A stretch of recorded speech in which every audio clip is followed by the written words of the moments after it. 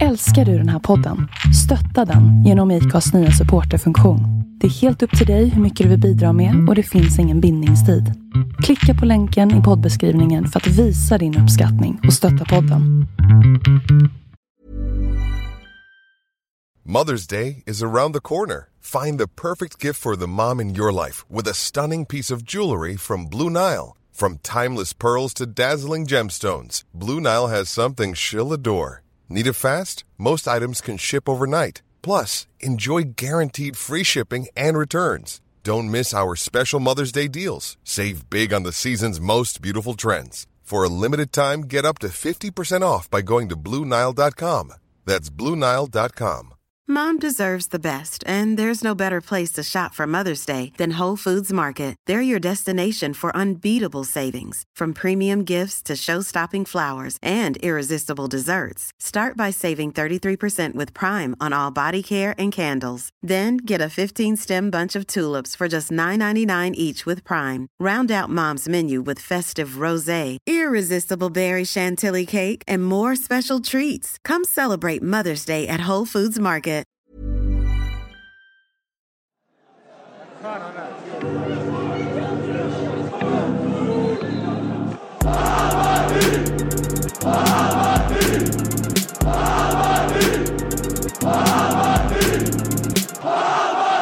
Jaha, nej men vi kör igång program 343 av Bajen-podden. Vi har ju det här temat When We Were Shite. Gå tillbaka lite i tiden när det var lite annorlunda. Johannes är här. Tja. Ja, kul att ha dig här igen. Tack. Ja, kul att vara här när det är skit igen då. Och sen har vi då villkorstrappans talare här, Göran Rickmer. Precis. Får komma hit och prata om någonting annat istället för bara polisen. Ja, jag är bara här, lite självklart på vad som kommer fram i programmet, så kanske inte jag medverkar egentligen i slutet. Nej, vi får se vad vi klipper bort. Det blir till polissnack även 93, eller hur? Det känns så. Hörs någonting i Micke? Jag hörs någonting. Du hörs. Ser du utanför eller? Ja, lite. Ja. Jag sitter på kanten. Du vill inte presentera det, men fan lugnare. Jutte, tillbaka. Ja. Kul att ha dig här. Ja, du tack, minns väl en del från 93 också? Ja, vissa delar minns vi. Ja. Det var mycket blurr. Mycket borsten, ja. Annars är det ganska schyssta fotografier på Jutte från 93 som inte jag tog med mig då, för inte han görs inte så bra i poddar med fotografier. Nej, det är ju jävla tur det. Men han har ju radioutseende i alla fall. Det måste vi säga. Tack. Lucas Talking alltså. Det ser ut som en jävla uteliggare. Jag skulle vilja ha en sån här webbkamera, det vore schysst eller? Ja, men du, vi ska i alla fall snacka den här säsongen. Det var ju då jag började bli från ja precis, det var då jag började podda. Jag har kassettband hemma. Rullbandare. Nej, men det var ju då jag blev så att säga från vanlig gilla Hammarby och gå på ett par matcher, men till liksom hittade så sent, mitt alltså. kall. Ja. Oj. Det var då jag började och gilla det här med huliganismen. Det var ju det som lockade ändå, om vi ska lägga handen på hjärtat. Medgångar och gå ett bra år när Bajen går upp. Nej, men det var någonting som hände då, men det tror jag var hockeyn innan där. Ja, det var ju... Och sen så var det lite andra saker, men det var en härlig tid 93. Fast man ändå impade väl de som ändå hittat våra matcher på den här tiden. Ja, faktiskt. Division 1 norra var ju ingen sån här Nej, men jag tänkte stark på det, marknadskraft i mediala bruset, det lilla som fanns. Ja, jag tänkte på det när de satt och kollade lite Memory Lanes idag, kollade lite matcher och sådär. Alltså tillbaka på det var ingen från 93 antar jag, ingen större match va? Nej, men jag tänker, när vi gick upp mot Vasalund och sen är det hemmamatchen efter, då är det liksom nere på 2-5 i publik. Ja, då ändå vill liksom, tänker man så här, fan vad hände? Jag tänkte vi skulle komma till det sen, för nu är det nästan slutet av säsongen, men det är någonting som man noterar att när det var klart, då behöver man inte gå. Då var det sämre än vad snittet var under resten av säsongen. Det är jättekonstigt om man ska bara vara glad. Liksom. Tänk hur det skulle varit i år. Om det vi säkrar guldet på en bortamatch när sista omgången, så sista omgången, det behöver man inte gå dit. Det kan ju vara så att de flyttar match och ingen visste hur den gick. Liksom. Nej, så kan det också. Nej, men jag tror att hockeyn var en bidragande orsak till att det blev liksom ett uppsving även för fotbollen. För det, alltså inne på Globen, vi kanske ska göra ett program om just hockeymatchen då, men alltså vilken... Men ska du veta vad det var för hockeymatcher då? Det kanske inte vi slog ut Gnaget i playoff. Inte många som trodde på det. Nej. Inte vi själva. Kommer du ihåg att vi snodde den jävla reaktionen och målfilden i guldfärg? Kommer du ihåg det? Vi stod och lämnade den ute i Vaxholm och så var det Salmen, men ingen vågade gå in och lämna den, för vi läste att han hade fått 300 stygn, så var ingen som vågade klinga på dörren och lämna den. Vi ställde den på hans uppfart istället med en liten skylt till. Årets rundningsmärke fick han utmärkelse. Ja. Avsluta sin karriär i utvisningsbåset. Ja, men de matcherna var ju mot slutet av mars då. Ja, det var, men det var 21-24 mars. Ja, precis. Men den stämningen som var inne på Globen, det var ju helt makalöst. Ja, galet bra. Man kände liksom hur de här läktarna gunga. Vad sa du? Jag tror att AIK med den som sina topp 10 matcher i hockey. Satt inte Birger Salming i... Ja, han avslutade karriären i utvisningsbåset i match 2. Det var väl också det bästa av 3 och vi vinner 2 raka. Jag tror inte det var många som trodde på att vi skulle... Nej.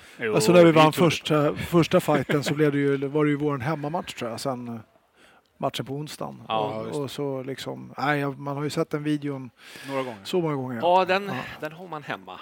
På VHS dock. Men, precis. Jag hittade en Västmanspelare uppe på min vän som vi kan få låna om det skulle suga och kolla. En omvandlare. Ja, du... nej, men vi börjar lite så här. Jag tänkte vi kan väl prata om truppen ändå. Inför och förväntningarna vi hade på laget och sådär. Vi har målvakter, har vi ju Falström. Är ju känd. Ja, det var inte så mycket att snacka om då. Sveriges bästa målvakt. Sen var det Håkan Jensgård. Det var väl någon ungdom som jag aldrig har lagt... jag kommer inte ihåg. Han är verksam idag i föreningen. Är det? Ja, han har varit eller här, men jag tror att han är på flickakademins någonstans där. Tror han är med. Och Johan Linnell känner jag inte heller igen. Har gått med helt. Gjorde vi inte jättemånga matcher kanske? Nej. Men det jag kan tänka på när man tittar på truppen, det är vilken stor trupp vi hade på den tiden. Det var ju samma sak när vi pratade 89, alltså det är stora trupper ändå. Ja, så jag tänker på en sak till. Vi har bara nämnt målvakterna nu, men det är ju också så, det är ju flera som är, om man tittar på var de kommer ifrån. Så minst 3-4 spelare som är nämnda, alltså typ nya, men kommer från Hammarby U i det läget. Ja. Sen kanske det finns något till, men nej, så är det ju. Vi kan gå igenom försvararna. Niklas Berg är ju känd på grund av att han satt och rökte i omklädningsrummet där. Vi har fusklapp här nu. Ja, härligt. Det är inte autism här, utan vi sitter och läser in. Men prasslar mycket gärna. Ja. Niklas Berg kommer vi ihåg mest för det då. Peter Hautalahti. Ja, Morgan Hoffman. Hautalahti var med i punkband de hade, var inte det? Hautalahti var med där. Han gjorde en match det året. Så det var en PT sen, kommer jag ihåg. Hoffman... Han gjorde även med den här reklamkampanjen, den här mot AIDS, alltså skydda sig med kondomer. Det var ju Hauta som stod... Han och Niklas Jönsson. Och du rullade på kondom i... Nej, men de stod ju med någon boll nakna framför någon boll som det var ju någon sån här... men det var en sån här kampanj som... Vi förstår vilken bra trupp vi hade när vi kom ihåg de här sakerna att spela. Morgan Hoffman som sagt, och sen så... Ja, hans farsa var ju han som satt där nere med blixten på kanalpoängen. Ja, exakt. Och hinkade bilen mellan något. Är det sant? Ja, fan, det var jag gick i plugget med Hoffman i gymnasiet. Och sen har vi då... här är ju väldigt känd bland alla bajar, och det är Jonas Kling då. Han känd för. Men det året har inte kommit än. Nej, det året har inte kommit än, men vi kommer dit. Men redan då var han med i Hammarby. Gjorde intryck. Ja, nej, det var fantastiskt. Tveksamt om man gjorde intryck då, men... när man vet själv att man inte får spela idag. Mattias Kruger kommer inte jag ihåg alls. Bara vid namn, ärligt talat. Inget annat. Nej. Magnus Lefert, det vet nog de flesta vem han är. Ja, fasiken. Ryktet säger att han kunde hatta max till 3. Så mycket? Ja, att han kunde hatta till 3, det var liksom det. De hade någon sån här teknik där nere, skulle man hatta bollen, och tydligen så var han den enda, så han kom upp till 3, han förlorade. Liksom. Han kom väl som forward till Bayern från Bagis. Alltså jag vet att jag tror han gjorde sitt första mål i A-truppen. Men det här Österhem 88 tror jag. Han var ju en länk till 89-programmet här ju. Då var ju han ny då för säsongen. Han kom 88 kommer han. Till och med, precis. Fast det var ju sådana spelare som man gillar ju. Det small ju bara. Ja. Det var inte mycket annat han kunde. Om vi ska vara riktigt ärliga. Mikael Möller, kommer ni ihåg honom? Ja.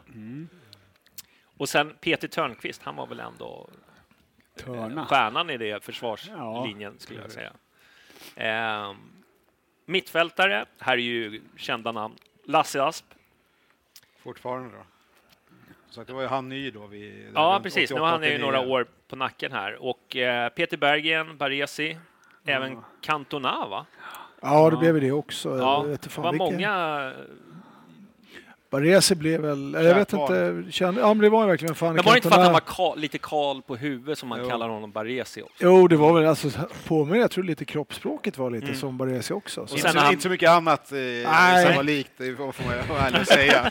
Han gjorde väl några sådana här spektakulära mål, någon sån här skott från halva plan och så här som... Men det vet inte fan om det är just Baresi heller. Nej, det var ju då Cantona. Det var kanske det som blev Cantona, ja. Ja, vi hade en förmåga att jämföra oss med lite sämre lag. Ja, Jens Gustafsson, ny för året där, 19 år. Han har ju en avgörande roll på slutet på den här säsongen. Ja, han sitter i Johans styrelse, var inte fortfarande. Ja, var väl han som fixade hit... Han bytte efternamn och satte sig i styrelsen. Är det så?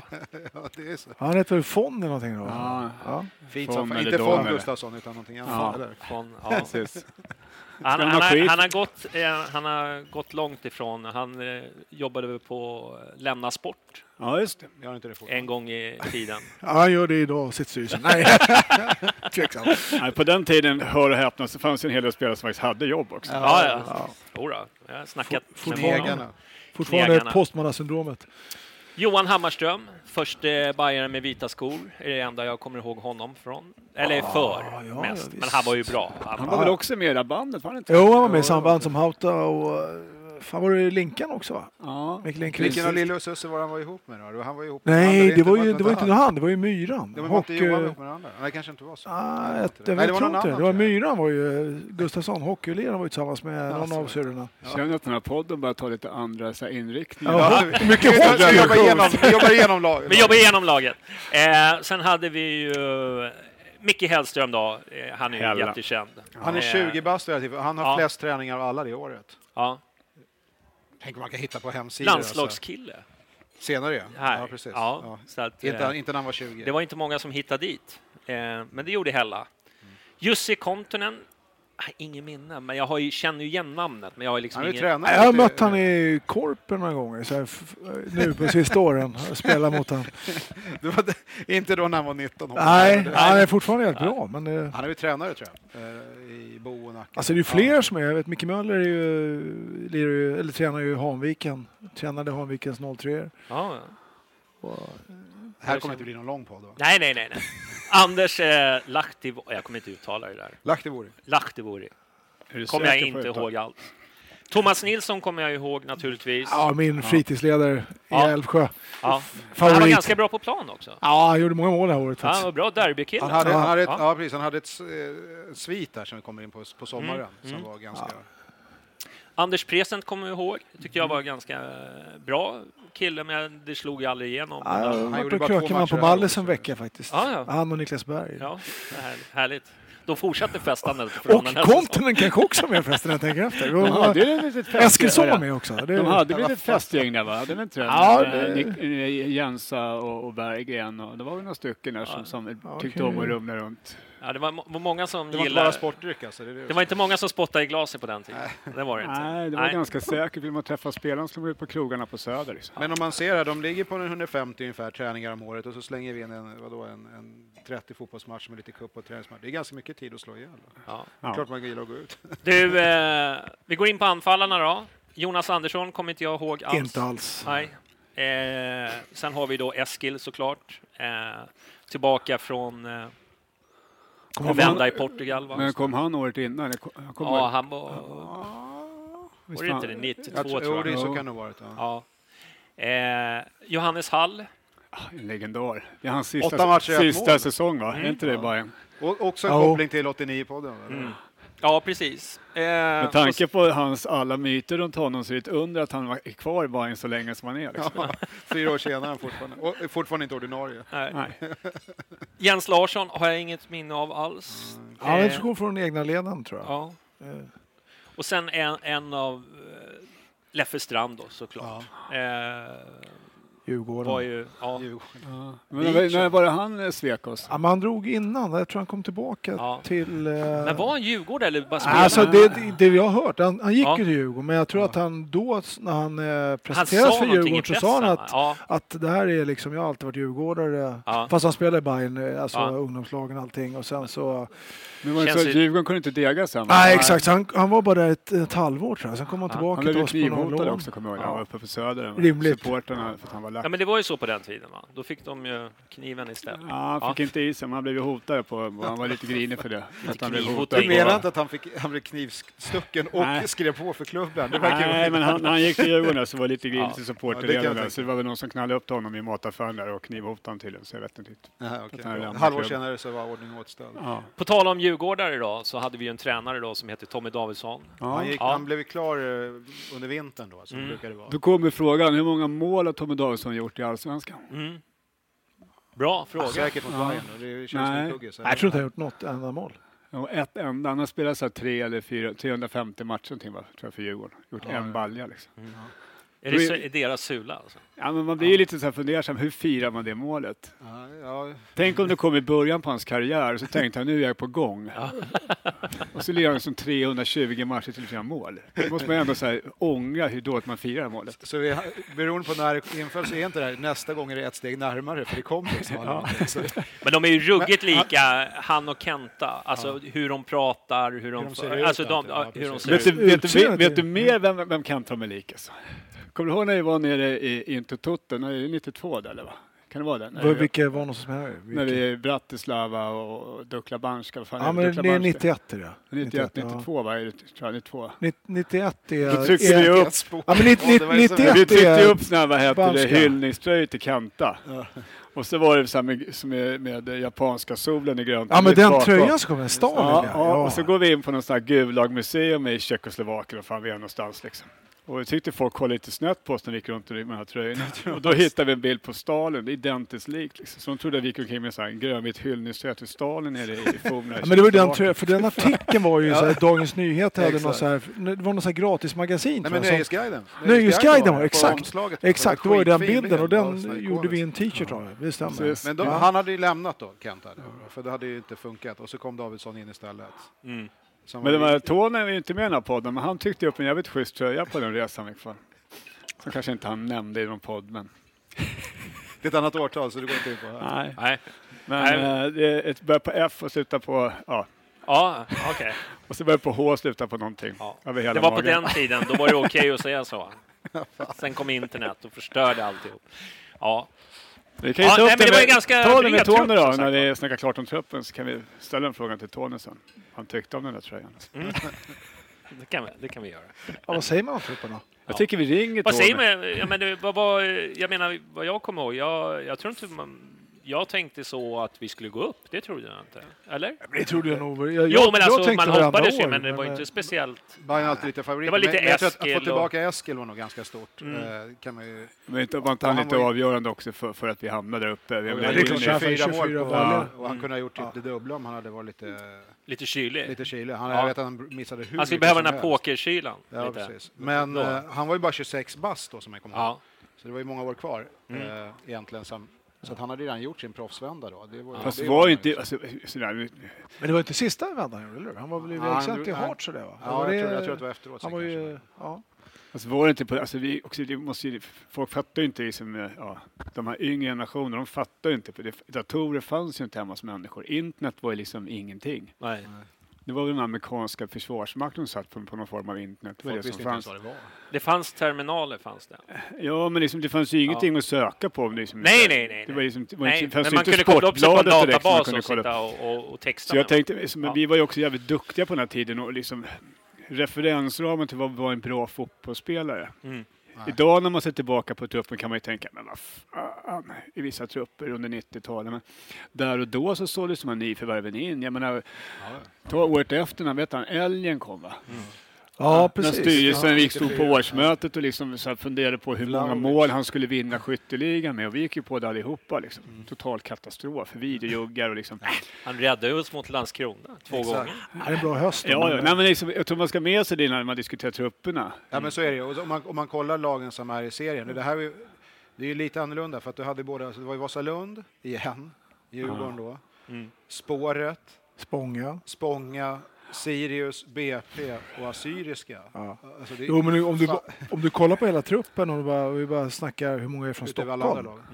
Alltså det är ju typ Eskilsson som är från Östersund. Sen Peter Bergen är från Nyköping. Niklas Jönsson har flyttat hem igen till OP. Så att han, men resten är ju Stockholmskillar mer eller mindre. Men det är väl ingen hemlighet. På pappret så är det ju en bra startelva. Om man tittar så här. Jämförelsevis. Om man kollar tillbaka så är det en bra startelva. Det finns några som man kanske inte... De får skjuts att de fyller upp lagbilden lite grann. Men jag tror ändå att Hammarby måste ha varit någon form av favoriter. Eskilsson kommer tillbaka året innan, du vet.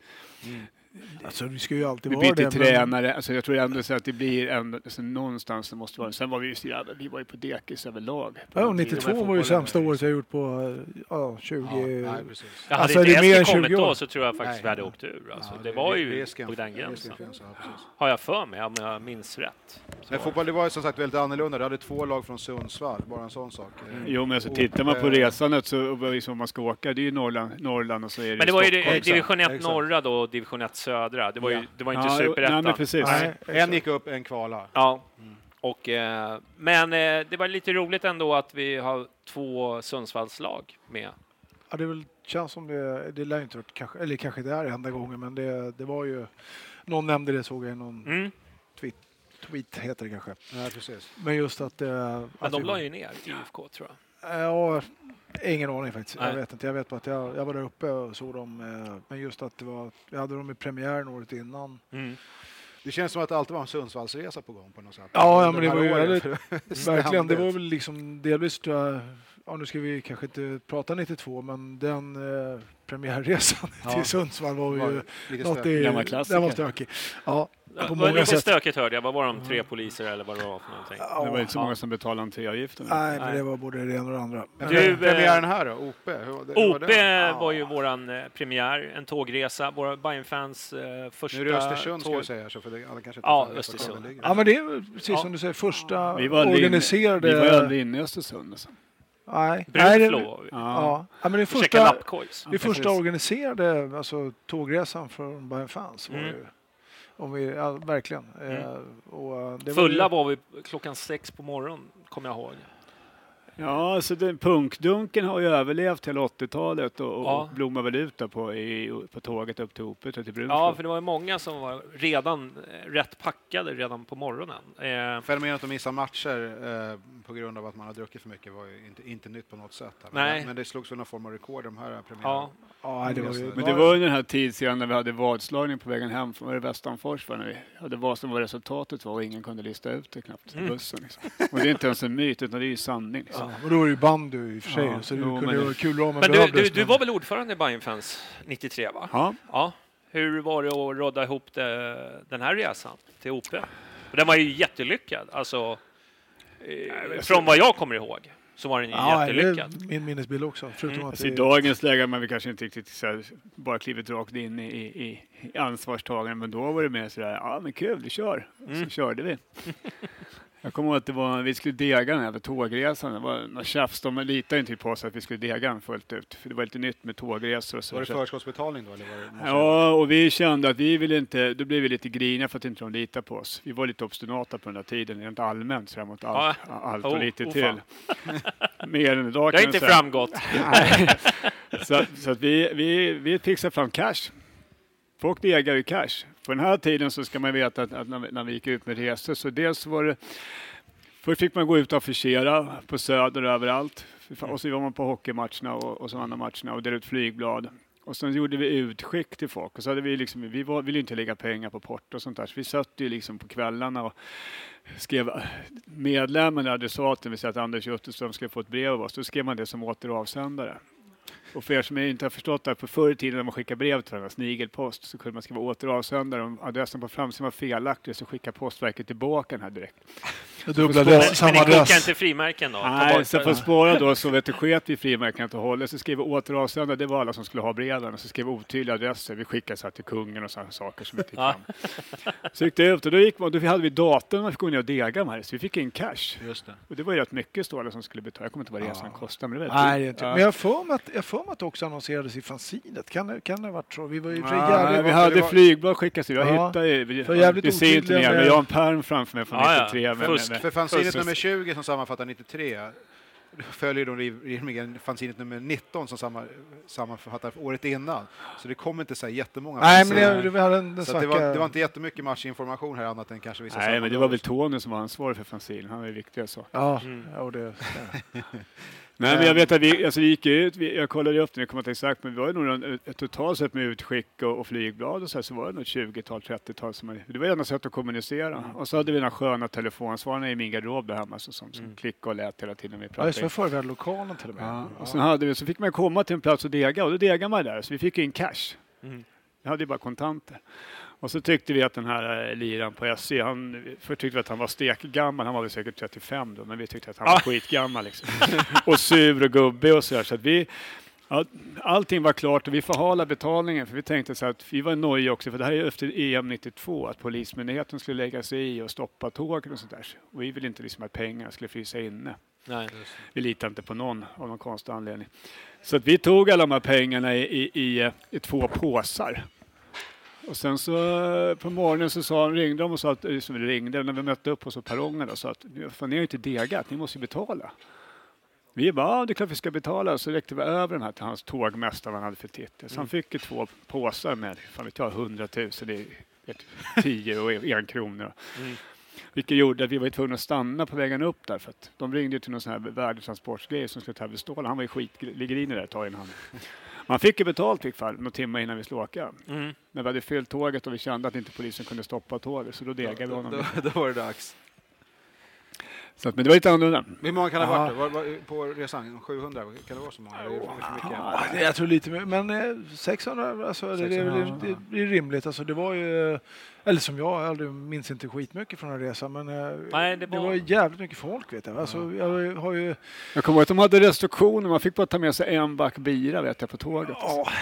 Per skalle. Ja, jag har ju mer bilder från, alltså det är väl gamla fanzinbilder tror jag, men delvis är det ju från när vi kliver av på perrongen i Brunnslo, heter det så? Brunnslo. Och sen är det ju mycket från arenan när vi vår egna publik. Jag vet att jag har någon bild på mig själv. Men var det buss vi åkte därifrån? Ja, de fixade bussar. Det minns inte jag. De byggde om där uppe. Jag och en kille, Adam, hängde ut honom också. Vi åkte dit upp innan på någon sån här han har hängt ut det också. Aha, skönt då, perfekt. Så att vi åkte upp på studieresa på så här förmöte. De degade upp oss på den vänster. Den som betalade, inte vi gjorde det inte för. Och det var upphämtade av någon polis där uppe som skjutsade oss, en helylle polis som skjutsade oss. Adam satt i framsätet där och frågade om man fick leka med knapparna. Så vi åkte både med syren och blåljus där uppe när vi kom fram till dit. Och då berättade de byggde om, alltså för det gick inga riktiga vägar där uppe. Så de fick bredda vägarna och stärka upp dem för att bussarna kunde inte, för de var ju skitnöjda att vi skulle komma in till Östersund, in till stan, från typ bränna alltihopa. För de hade ju hört talas om Sundsvall där. Och så hade de problem med perrongen, var ju för liten för tåget, så det var jättemycket restriktioner där. Och vi sa ju ja till allting. Det är klart att vi går på de här föreskrifterna till alla som åker. Det är klart att vi inte kommer gå på spåren och sådär. Så vet jag inte hur mycket det efterlevdes. De vet inte så mycket ut de där instruktionerna. På tal om Adam, ni båda var ju långhåriga. Många som tog fel på. Satte ni det i system? Eller? Jag skulle säga ja. Eller det var inte mig, men om dem, ja. Det tror jag. Om mig, nej. Om dem, ja. absolut. Ja, vi gjorde det. Ja. Jag vet inte hur många gånger jag blandade ihop. Du menar den andra killen. Han är inte här nu. Vem klippte sig först av dig och Adam? Det var nog jag, tror jag. Jag vet inte, jag får fan kolla upp det. Det är en viktig fråga faktiskt. Ja, det kan ju bli en liten sån här som du kan lägga bakom en betalvägg. Ja. Vem klippte sig först? Just det. Vi får se. Kan ju prova om det är värt att ta betalt för någonting, man vet inte. Men i alla fall, den resan, den var ju i alla fall, tycker jag, fantastisk. Alltså, det var ju... Ja, men så jag kan säga överlag så, det ska man ju ändå ge credda både klubben och inte för att vi förstod det då, men även polismyndigheten och alla runt omkring som ändå så här försökt att hjälpa till. Vi var ju jävligt misstroende därför att det här var efter EM 92 och vi hade, vår erfarenhet av poliser var liksom Stockholms transportpolis som var helt hjärndöda, tyckte vi. Vilket jag fortfarande tycker i och för sig att de var på den tiden, ska jag tillägga, en viss enhet. Och jo, men de slog ju bara... ja. Och de här ville ju jäkligt väl liksom. Den här polisen som jag och Adam mötte, det var ju världens skönaste polis liksom, egentligen.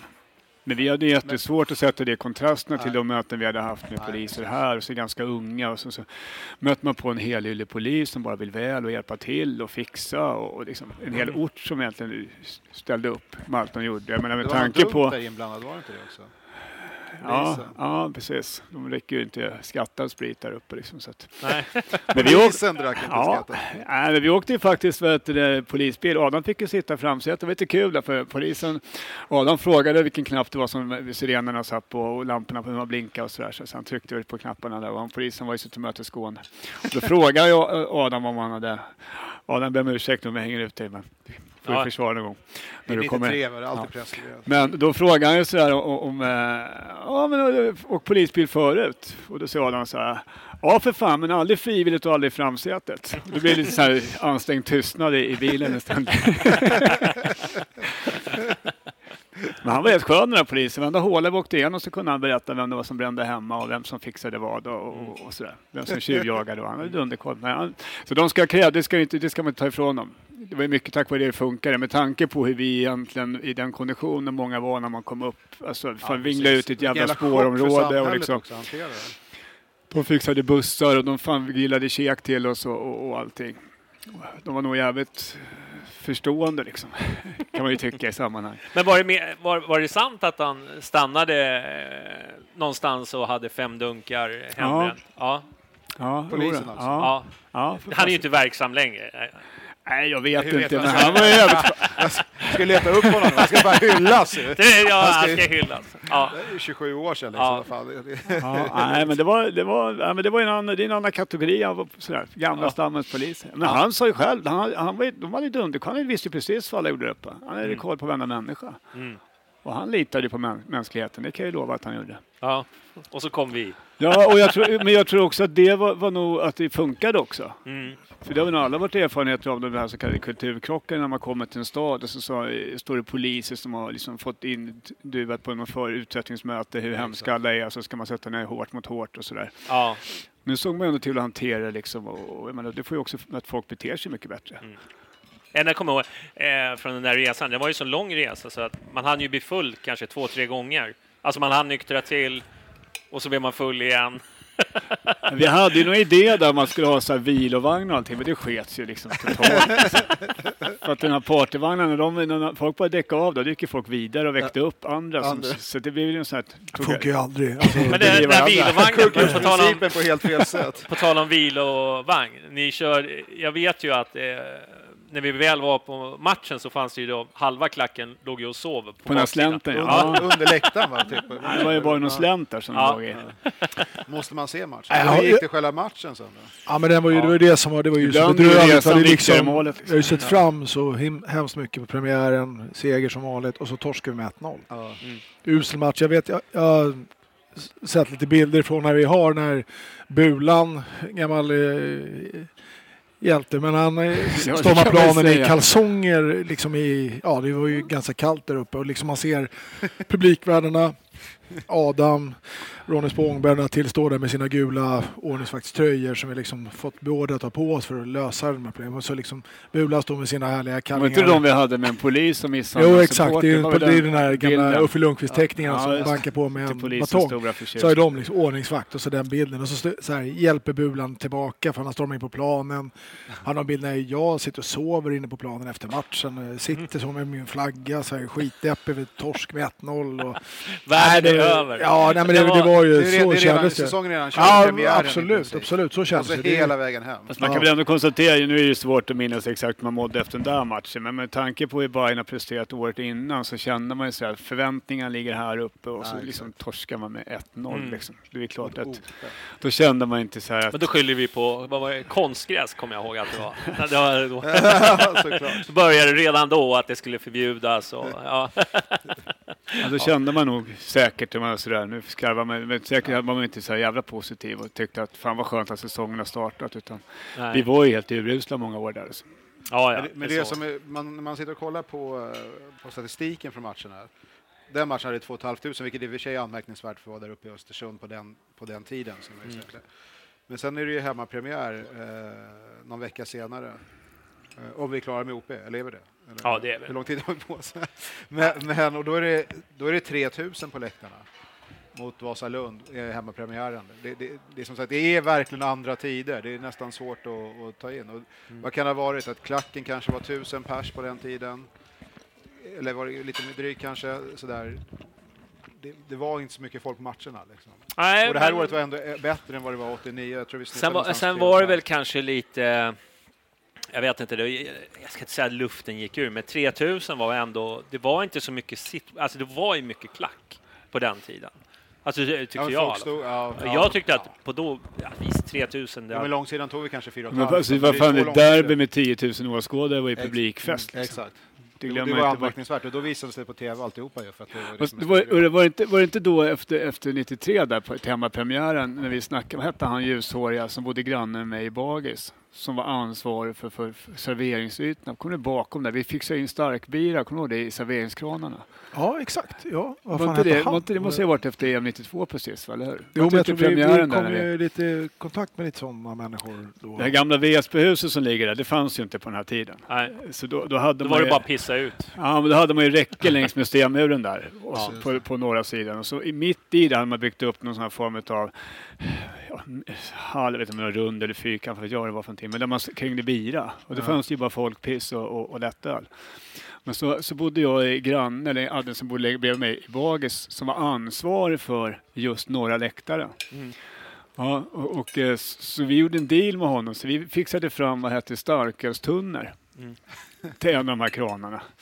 Och så hade vi så här hemlig deal, så att vissa utvalda vi i styrelsen och så alla de flesta som var på bortamatchen, som var kärnan i Bayern fanns på den tiden, eller på supportresandet, hade liksom ett särskilt medlemskort så vi kunde visa upp. Och då fick vi köpa starkbira till folkölspriset. Grejen var att vi betalade i tunnorna själva och sen så de tog vi pengarna i fickan.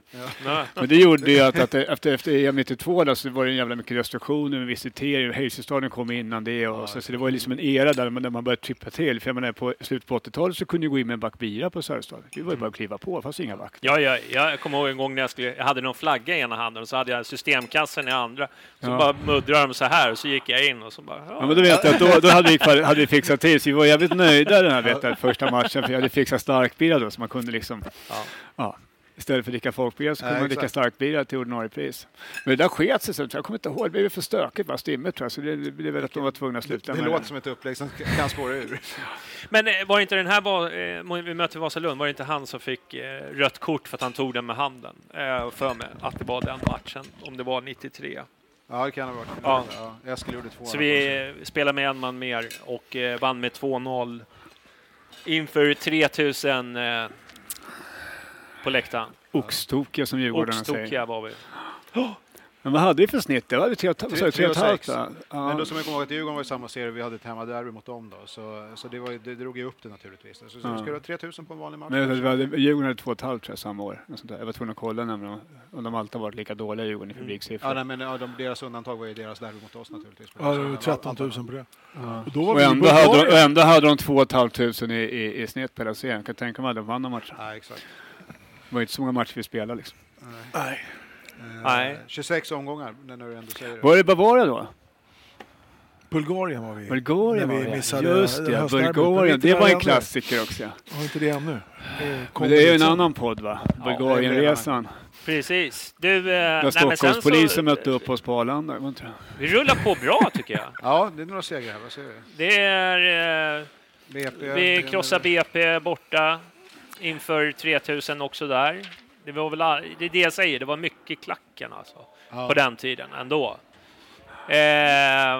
Sen har vi Hammarby-Luleå 2-1 inför 3000. Gävle 2 500 0-2. Sundell också är tillbaka. Och sen då? Och sen kommer ju då det här efterlängtade derbyt med 10 000 på läktaren och där Thomas Nilsson gör hattrick. Nej, han är ju 2 Jan. Eskil är första. Ja, just det. Thomas. Ja, just det. Det är så här, Djurgården tar ledningen. Ja. Så är det. Djurgården, en Thomas i Djurgården ger Djurgården ledningen tidigt i matchen. Men det var ju ett bildmontage där från Afton, eller var det SVT? När han försöker lyfta upp Thomas Nilsson typ för att han låg ner eller någonting så här, eller filmat. Alltså. Och så vaknar han då och gör två snabba. 2 snabba sen. Ja. Men det var väl alla... Eskil kvitterar och så vänder Bayern då till 3-1. Och det här derbyt, då förekom ju väldigt mycket bananer, kommer jag ihåg. Ja, men det var ju första... Det var ju på den tiden när det var okej att kasta in bananer mot Djurgården på den här tiden. Och det gjorde det. Ja, absolut. Det var väl dåtidens tifo. Liksom. Det kom väl tifo-verksamheten där. Ja.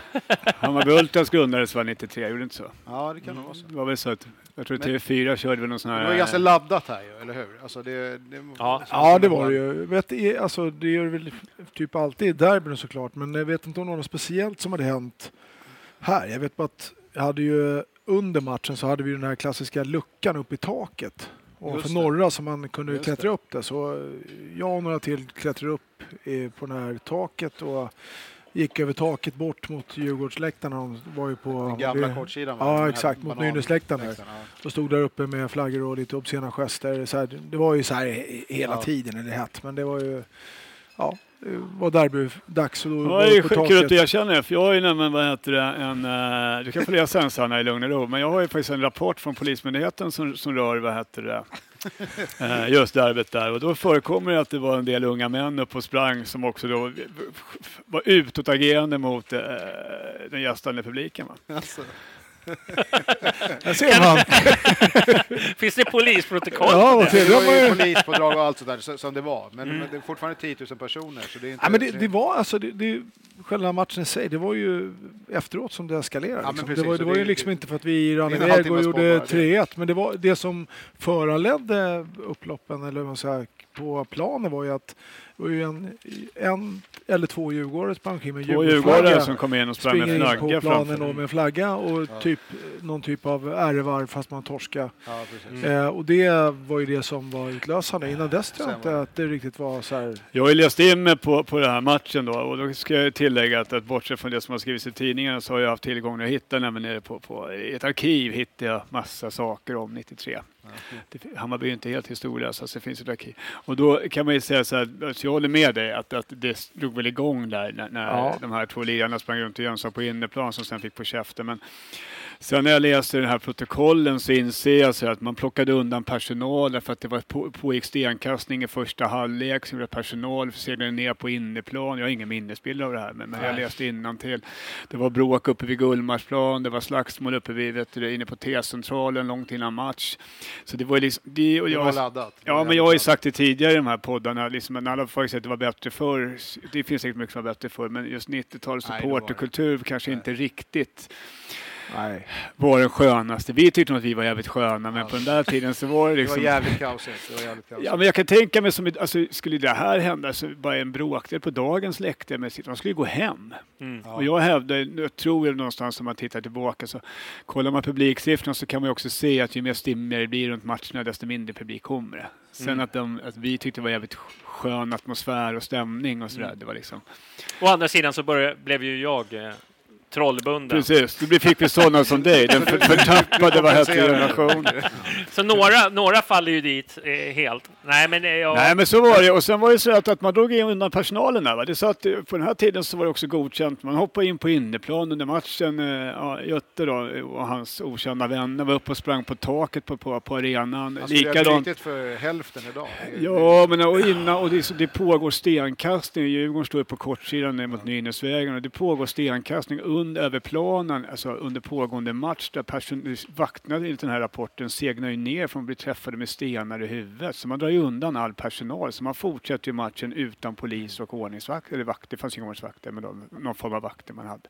Man drar undan dem av säkerhetsskäl och matchen bara rullar på. Ja. Jag tror också att en grej var väl också att, som jag minns det rätt, om det är rätt där vi pratar om, så tror jag också att på den där kortsidan så var det faktiskt inte bara Djurgården. Nej, det var 200 vanliga supportrar på den kortsidan också som var liksom ena änden. Och de fick ju utstå en hel del och liksom flyttades över någonstans i halvleken och liknande, öppna grindar och något sånt där. Och det spelade ju säkert på saken också. Plus allting annat, eller utöver att det är derby och så. Men det som hände sen mot efter då, det var ju att polisen hade skickat ut så de hade bevakning utanför. Ja. Och trängte att Djurgården skulle dra hem, precis, och du var redan inne på det. Då är det ju två förmågor som pitchar från Djurgården, klättrar över staketet och springer med någon flagga och ska spela, som du sa, ärvar. Och det råkar vara så att som Norrortsbor, så där var det mycket Djurgårdare. Och de här två förmågorna, både granne med jag växte upp, de är nog rätt. Ja, de är ju supporterprofiler, eller var klackprofiler i Djurgårdskretsar, kan jag tänka mig då. Men hur som helst, det jag vet efter att ha pratat med dem efteråt, så här långt efteråt, var att de vid den här tiden kanske var 15-16 bast. Om inte det var de som var först in, så var de typ 3-4 in på planen. Och de fick ju sitt livschock när de såg vilka som sprang in från Bajenklacken. För det var ju folk alltså i våran ålder nu. Sen kunde väl deras farser. Det hade ju de inte en jävla aning om att det gick till på det sättet. Så de blev ju livrädda. Fast den första som kolla året här, nu måste jag tänka till. Va? Den första som hoppade in där och få ner den här killen utan att hänga utan för mycket. Han var jämnårig då, menar du? Ja, han var nog drygt 20. Jag vet hur han är född. Så det är en gammal kompis med. Jo, men han var inte ensam. Det är väldigt Nej, men de första som klippte de här två, eller drog omkull de här två. Då. Det finns några klassiska bilder där när han har på sig sin vita collegetröja som för övrigt han lånade av en annan kompis. Jeansen satt väldigt högt upp på den tiden. Vi kan ju Levert gjorde den tröjan ganska lång. Ja, han försökte bromsa honom där i farten av det hela. Nej, men sen så var det fanns ingen personal, va, för att de hade gått hem, eller de var ju undantagna och det fanns inga som var utanför. De var inte det finns en legendarisk intervju där på nätet med polisen som heter Christer, som sitter i för kavalhjälm och den här gamla skinnpajen i bilen, liksom, mitt under de här bråken, så lyckas någon journalist få tag bara, vad är det som händer? Och han sitter där med liksom hjälmen inne i bilen på sig. Stackarn. Jag har ingen aning om det. Vi blir lite överrumplade eller någonting i den stilen. Så det är fullt slagsmål på inneplan efter matchen. Och men man måste ju ändå säga, det här var ju ändå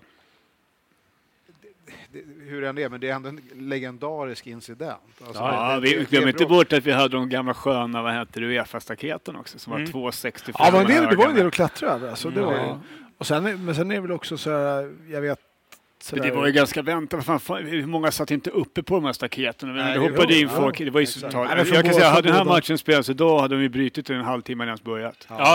Så. Det hade inte ens spelat. Nej, men det är ju bara bananerna där. Hade ju gjort att de hade ju brutit matchen. Men det var på den tiden så var det ändå hatisk stämning på läktaren. Det tycker jag det var. Bayern fick 40 000 i böter för den här matchen. Var det så pass alltså? Men det var det var ju fullt slagsmål på inneplan. Det var mycket då. Du höll på länge. Fullt slagsmål fram och tillbaka. Skapade ju en debatt. Men sen, det var väl kulmen lite av 92 också. Det här, vi ska inte glömma bort att vi hade ett EM året innan med mycket slagsmål med engelsmän och tyskar och det där fortgick igår. Jag hittade en annan där från 94 tror jag. Sammanställning från Stockholmspolisen har gjort liksom. Jag menar, det är 13 lag vad som var med. Det var 13 hemmamatcher. 13 matcher. 26 totalt. Jag tror jag tog upp det på en annan podd där med över 300 omhändertagna på 13 matcher. Liksom. Det är så här, snittar 20 per match. Liksom. Du vet. Jag tror det var 8 eller 9 våldsamma upplopp. Liksom, som då, det var som inte vet som lyssnar. Så här, det ska vara med gemensam kraft sätta sig upp mot stat och myndighet i princip. Alltså, det ska vara en ganska stor grupp som är gemensamt mål och samhälle som störtande egentligen. Så det var ju det var en annan tid. Jag menar, vi kommer inte ihåg när vi var ute och reste i division 1 norra så fick vi ofta jävligt dåliga platser och efter EM så började man sätta in och då skulle man hänga in oss, vi skulle sitta på kortsidor och det var liksom EFA tagit fram efter Hayes och massa nya regler och allting. Och till slut kom vi bytte ju läktare. Gävle borta det år till exempel. Ja. De satt oss på en jävla dålig läktare. Ja, vi vill sitta på huvudläktaren. Ja. För det var liksom, de bara, det får ni inte. Så då bestämde vi att så här, jag tror det var matchens typ i 8:e minut. Och bara, då går vi. Så mitt under matchen när de spelar fotboll, då lämnar hela Bajenklacken och går rakt, hoppar över staketen och bara går rakt över plan och byter läktare. Men vi hade även någon sån, jag vet. Och så får matchen fortsätta sen efter det liksom. Vasalund borta var samma sak fast det var något år tidigare. Vet jag. Då stod vi på kortsidan så proppfullt och så hade de på skytta av den långsidan och så var det liksom alla tror jag, eller tänkte som jag så att det är ett staket framför, det var ju bara det här bollnätet. Ja. Och så var det någon som lyfte på det, så bara, vad fan det är ju ingen staket och så gick alla bara över, så var vi på hela långsidan liksom. Men jag kunde inte ihåg också, jag vet inte om det var samma år, nu är det ju så länge sedan va, men vi var assyriska borta vid matte va? Ja. Och de höjde biljettpriserna, kom vi välte biljettkiosken för han det är samma år faktiskt. Det är 93. De vägrar sänka priserna. Ja, men det var mycket sådana och då gick alla ihop och bara, men bra, då välte vi den här hela biljettkiosken, hela kuren, allting åkte in och så gick vi in bara. Det var ju Sundsvall borta, vårt innan gjorde man likadant. Så på man kunde inte vinna den dialogen eller den kampen mot fansen egentligen, det gick ju inte. Eller? Nej, men det fanns inte kommunikationsvägarna. Nej, alltså, det fanns som att kommunicera med oss då. Med min telefonsvarare hemma. Ja. Ring den. Men jag tyckte ju i och för sig den här derbyt mot Djurgården, alltså det fick ju lite... Alltså det ser ju illa ut, men det var ju inte så himla... Ja, men det som hände var ju att någon stackars farbror där som skulle ut från arenan, det är sant. Han bröt höftbenet eller någonting i de här snurr... Var det så mycket kring det? För jag vet men det var lite uppmärksammat. Det blev omkullsprungen där. Ja, precis. Du har ju någon djurgårdare där som står med någon karatespark. Ja. Han var ju på löpen på alla... Exakt. Och han har man ju aldrig träffat eller sett. Tänkte han var nog ganska nöjd med exponeringen över sin karatespark. Alltså jävligt högt. Men det är ett jobbigt samtal dagen efter på jobbet. Men det är väl som han som springer in var i 07-derbyt mot Djurgården. Ja, exakt. När allting är över som kommer från sidan, packar liksom som en raket. Som sen fick figurera liksom för hela fotbollsveriges huliganism. Den här killen var ändå med i fighten liksom. Och så här, men han var ju, det var ju inga bilder som var retuscherade, alltså så här blurrat ansikte. Det såg komma till jobbet dagen efter och bara, nej men det var nog inte jag. Nej, det var ju många där utav ens vänner som hade det tufft både hemma och på jobbet dagen efter sådär. Och hade sjukskrivelse och fick veta att du behöver inte ens komma in. Vad dåvarande ordförande i Bayern Fans tyckte om det här. Fan, vad tyckte han? Han skrev så här. Att begå en våldshandling är i sig ett brott, men om man ser till denna händelse så anser jag att det var riktigt. Bayern-fansen försvarade det heligaste i deras liv, sina idoler, sitt Hammarby och sin hemmarena. Vem var det som var ordförande igen? Vad sa du? Jag vet inte fan, alltså, jag måste kolla. Nej, det var inte jag, så det vet jag. Nej, det där är för min tid. Men, jag tror att han sitter bredvid mig här. Ja. Hade du kunnat skriva något sånt idag? Ja, men där och då. Alltså, men jag kan tycka, det är klart att våld inte är försvarbart och det här kanske blir ett jävla liv om, det vet jag inte. Men där och då tyckte jag det liksom. Vad fan, de var inte på en inneplan. Då var det de som sprang in.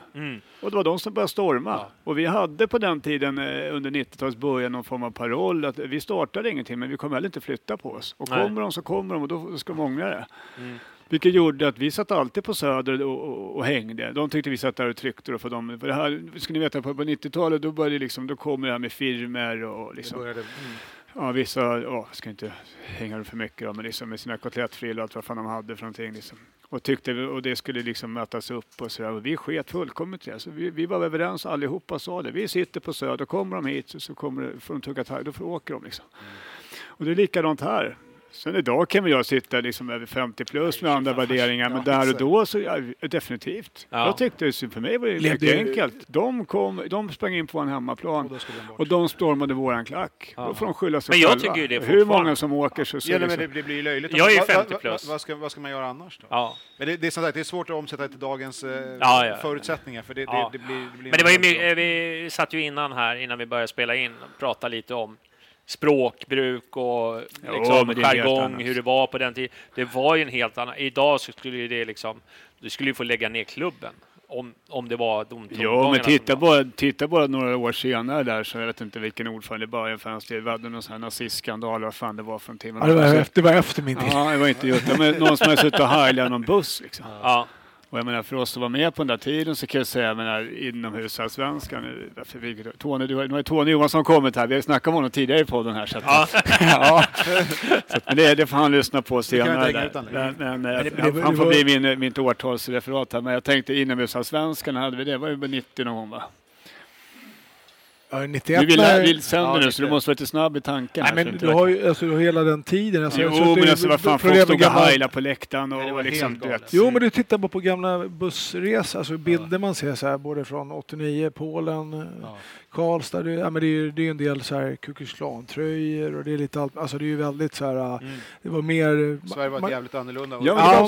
Åt båda hållen kan jag säga, för det var också jävligt mycket åt vänster. Alltså, 90-talet var jäkligt polariserat med ytterligheter och det var ju därför jag läste innantill något protokoll där från ett årsmöte som vi hade i Bayern fanns, och då hade vi en punkt nummer 8 och sånt där, så där det diskuterades vidare med politik och Hammarby och supporter. Den punkten fick också avbrytas för kombattanterna var tvungna att gå ut och slåss och göra upp utanför. Och sen så kom de överens på den vänster och så fortsatte årsmötet. Men och det var ju så på den tiden. Och det var ju så någonstans vi också kom fram till att vi ska vara på opolitiska.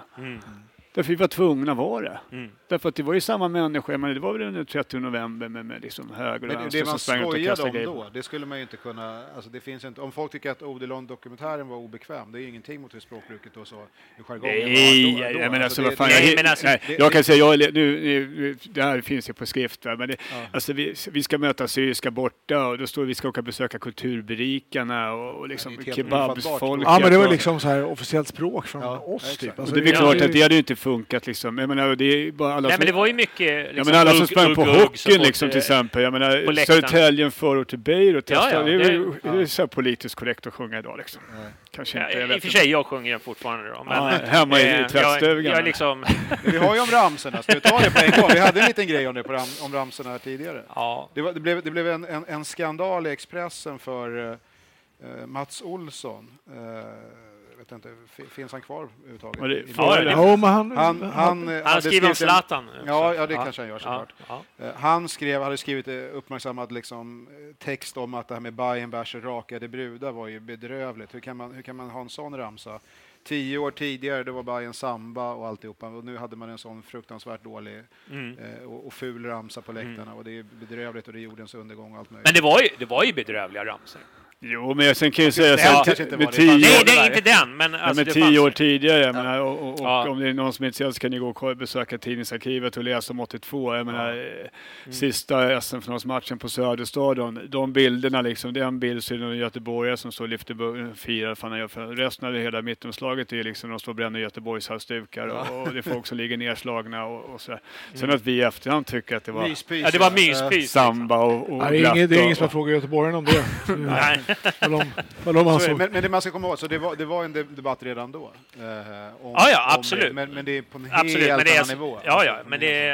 Så är det ju med debatten överlag. Jag tror överlag om vi pratar om förväntningar för fotbollssäsongen, hur laget ligger till, eller om det handlar om supporterkultur, eller om det handlar om villkorstrapp, eller vilken ord vi sätter på det. Så det är ju ungefär samma frågor som ligger. När man läser, jag satt ju då på eftermiddagen på jobbet och försvann mig i nostalgitripp. Liksom. Men det är ju precis samma debatter. Liksom. Jag hittade några brev där vi blev styrelsen vi träffade oss för att de tycker att vi måste ta tag i hur vi är på läktarna och det är stökigt varje match och sådär. Och det var ju säkert, vi tyckte ju inte det. Men det är ju för att man lever i den här bubblan. Där man de där gamla gubbarna på 40 och 50. Ja, exakt. Ja, men det är de som lever i sin, eller tyckte man ju då, eller men i sin bubbla så våga ta klivet över till norra från södra, det var ju liksom otänkbart. Alltså det hade vi ju genom många år, eller jag vet inte idag, men jag tänkte läste någonting om men alltså det går ju inte. Alltså de kunde ju aldrig förstå. Nu har vi inte kommit till bengalerna riktigt och sådär. Det var lite senare, även om vi var först på den också, 89 redan. Men då, alltså om den frågan, då var det liksom, är det inte bara gå ner och ta dem i nackskinnet? Ja, men börja du då. Och så kom ner och snacka, men det var ju aldrig någon som dök upp. Nej. Man visste ju det också, så det var lätt att erbjuda det i styrelserummet till... Kom och fejsa då! Ja. Vi backar om ni kommer. Det var precis så du gjorde.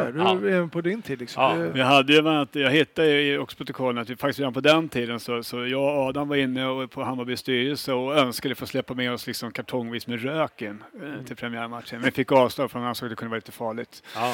Så det fick vi inte heller. Men, vi ska inte fastna för mycket. Nej. Men jag tänkte Djurgårdsderbyt vann vi i alla fall.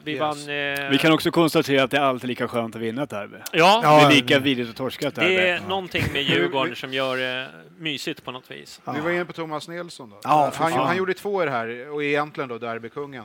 Och sen följer han upp det någon vecka senare när man krossar Sundsvall hemma. Då gör han en äkta hattrick. Så han hade en liten strik där. Men Eskil är en sån här som är inne och petar in en boll i nästan varenda match. Och det är därför han kommer upp och grymma 24 mål på 25 omgångar. Och men Törnqvist, jag känner vi hade ändå jävligt bra spelare där som ändå gjorde en hel del mål. Eller är det bara jag som har i taskig minnesbildet att även han var med? Det var du.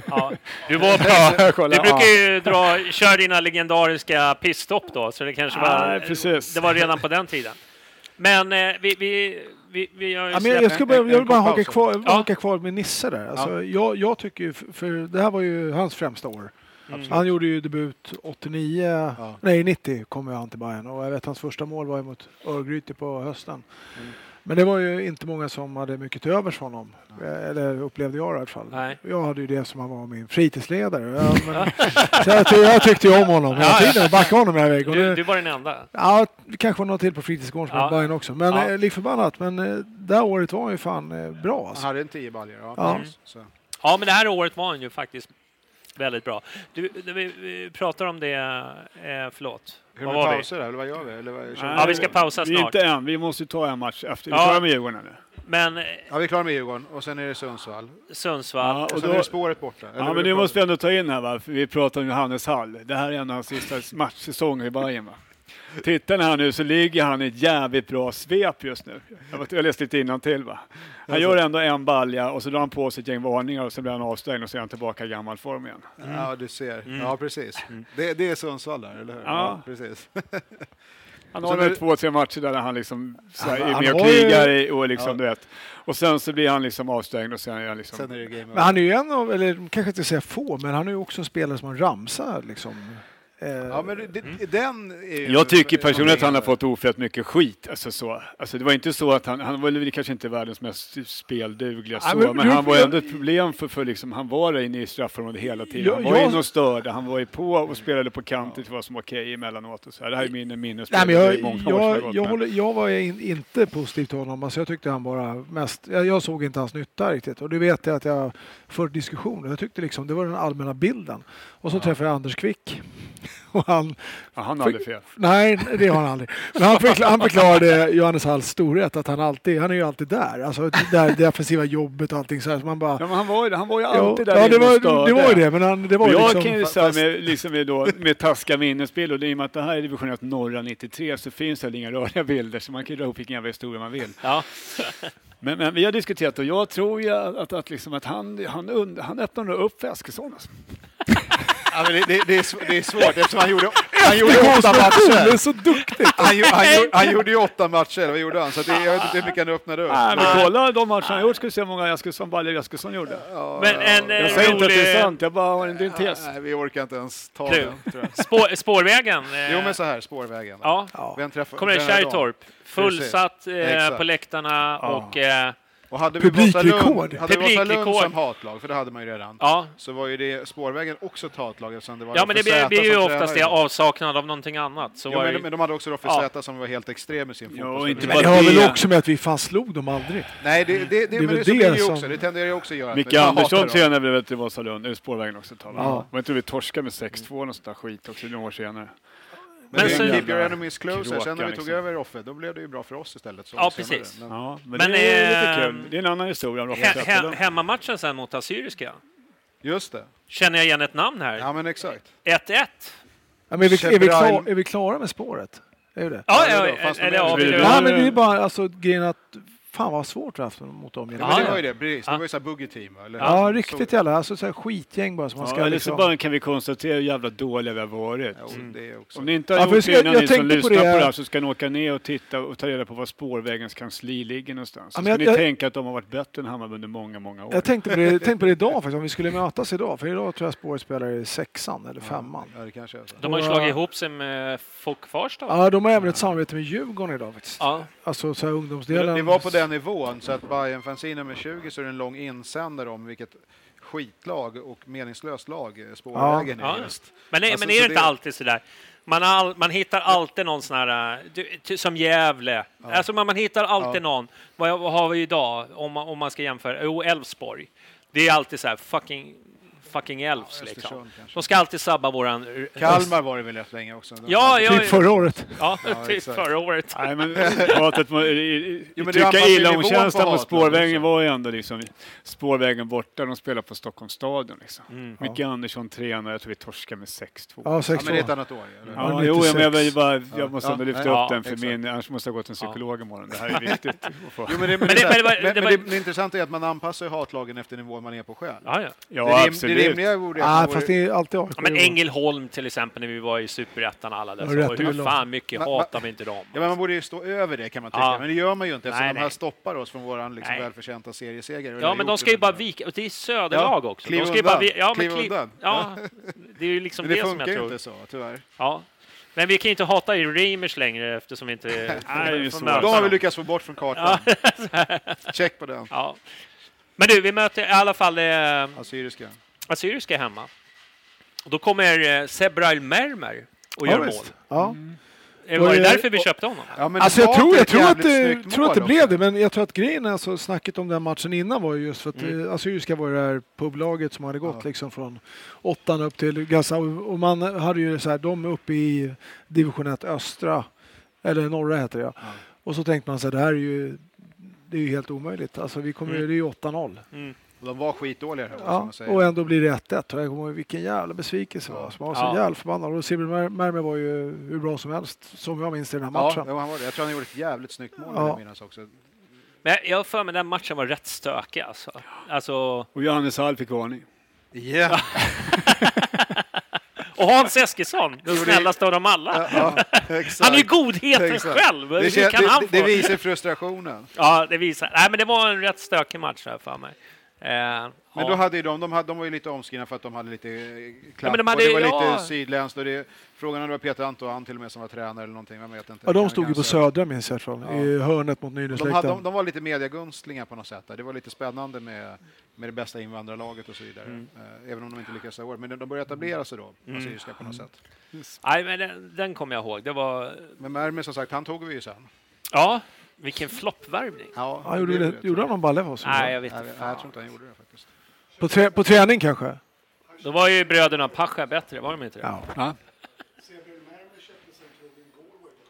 Han köpte en krog. Ja. Ja. Va? Men är det en krogägare som... Det är bra det. Vi har ju precis dammat av hela Bayerns spelartrupp innan med vad de gör idag och inte gör. Så att det är perfekt. Vi har inga sportsliga meriter utan vi har bara pratat om liksom vad de gör i annat. Vi kör en paus. Gör det? Ja, okej. För vi måste... Kan jag fortsätta Ja. då medan Ja, ni tar du kan pausen? ju få här? göra. Jag måste Ha pissa. det bra. Nu Nu kör vi! There's never been a faster or easier way to start your weight loss journey than with PlushCare. PlushCare accepts most insurance plans and gives you online access to board-certified physicians who can prescribe FDA-approved weight loss medications like Wegovy and Zepbound for those who qualify. Take charge of your health and speak with a board-certified physician about a weight loss plan that's right for you. Get started today at plushcare.com/weight loss. That's plushcare.com/weight loss. plushcare.com/weight loss. Mom deserves the best, and there's no better place to shop for Mother's Day than Whole Foods Market. They're your destination for unbeatable savings, from premium gifts to show-stopping flowers and irresistible desserts. Start by saving 33% with Prime on all body care and candles. Then get a 15-stem bunch of tulips for just $9.99 each with Prime. Round out Mom's menu with festive rosé, irresistible berry chantilly cake, and more special treats. Come celebrate Mother's Day at Whole Foods Market. Hey there, it's Michelle Norris. I'm host of a podcast called Your Mama's Kitchen. When I travel, I'm usually looking for a way to find a taste of home when I'm not at home. And one of the things I love to do when I am at home is entertain. And Airbnb allows me to do that. When I was in California recently, I rented a house that had a great kitchen. And when we were sitting around the table, we were all thinking, we're in someone else's house. Someone could be in all of our homes as well. If you have a home, but you're not always at home, you have an Airbnb. Your home might be worth more than you think. Find out how much at airbnb.com/host.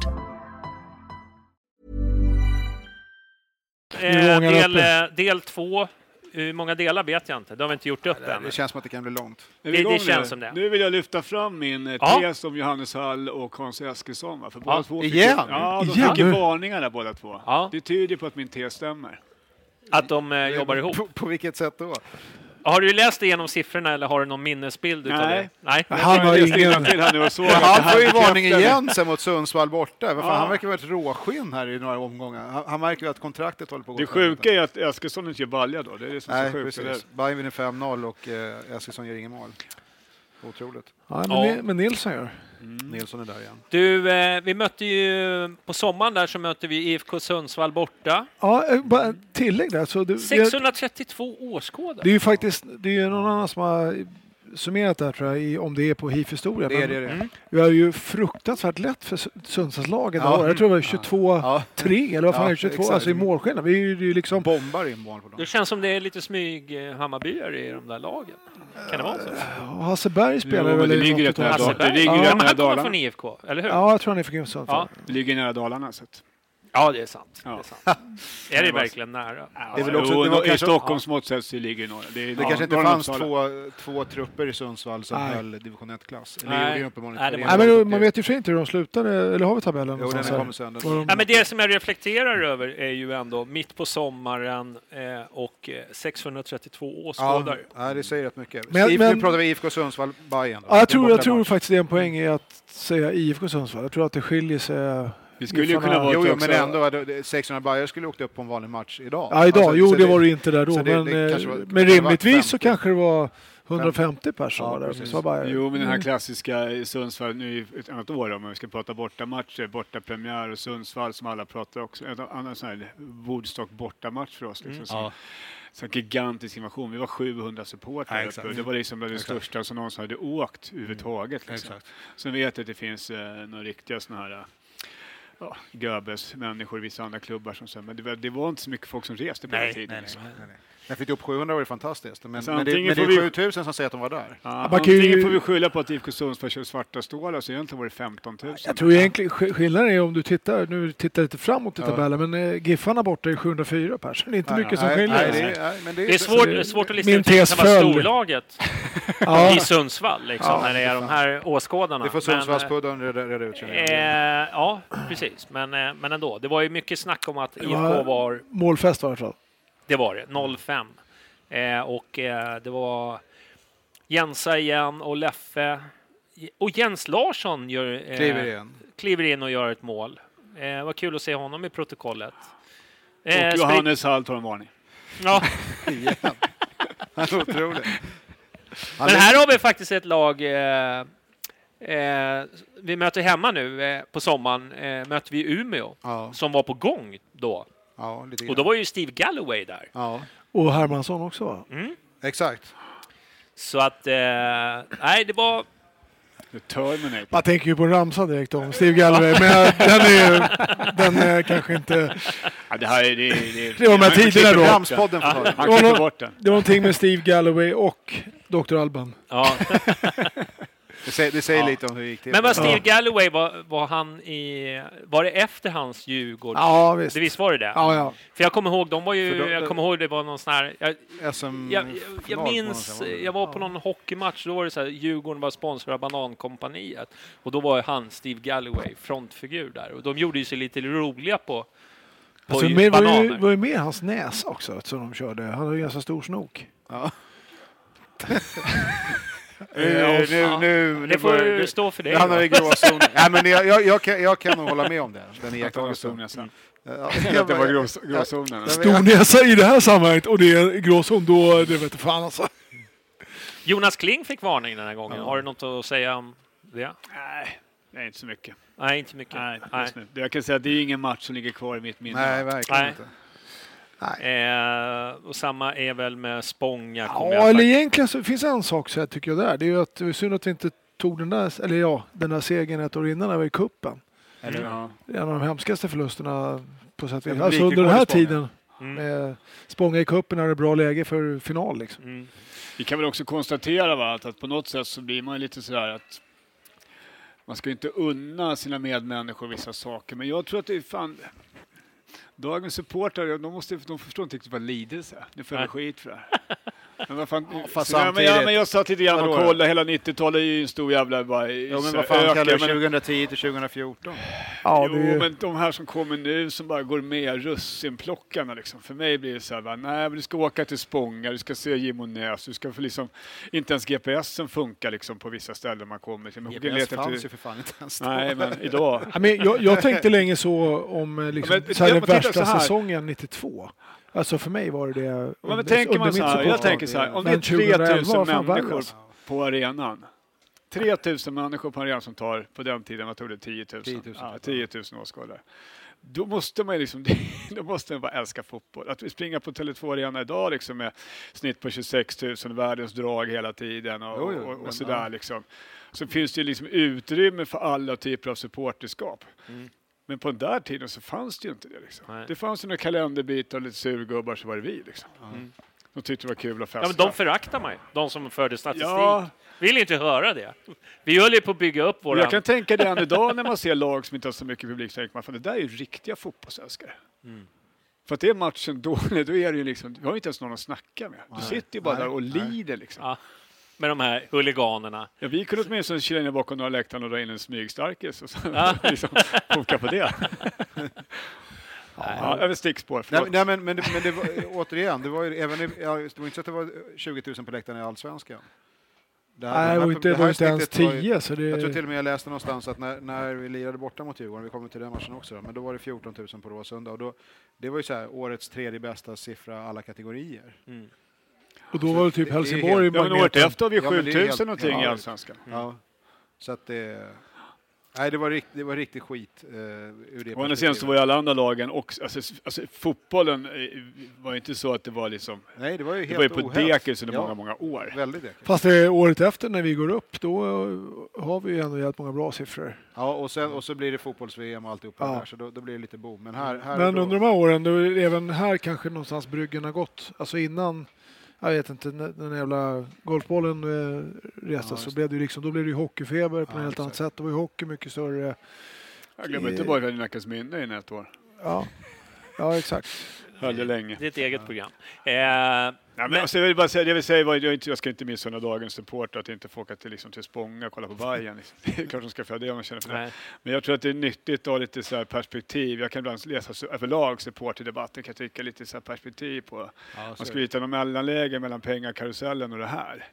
Lite grann känner men det fanns ändå ett hjärta. Det är svårt att säga, oavsett vilket lag du höll på, gick du och kollade på fotboll på den här tiden, så var det svårt att inte bli kallad för hardcore. Liksom. Ja, faktiskt. Nej, det stämmer. Det var inte så här, eventsupport, det fanns inte i något lag vad jag vet. Det var Göteborg kanske då, som hade någon form av levde kvar på en gammal dimma där. Liksom.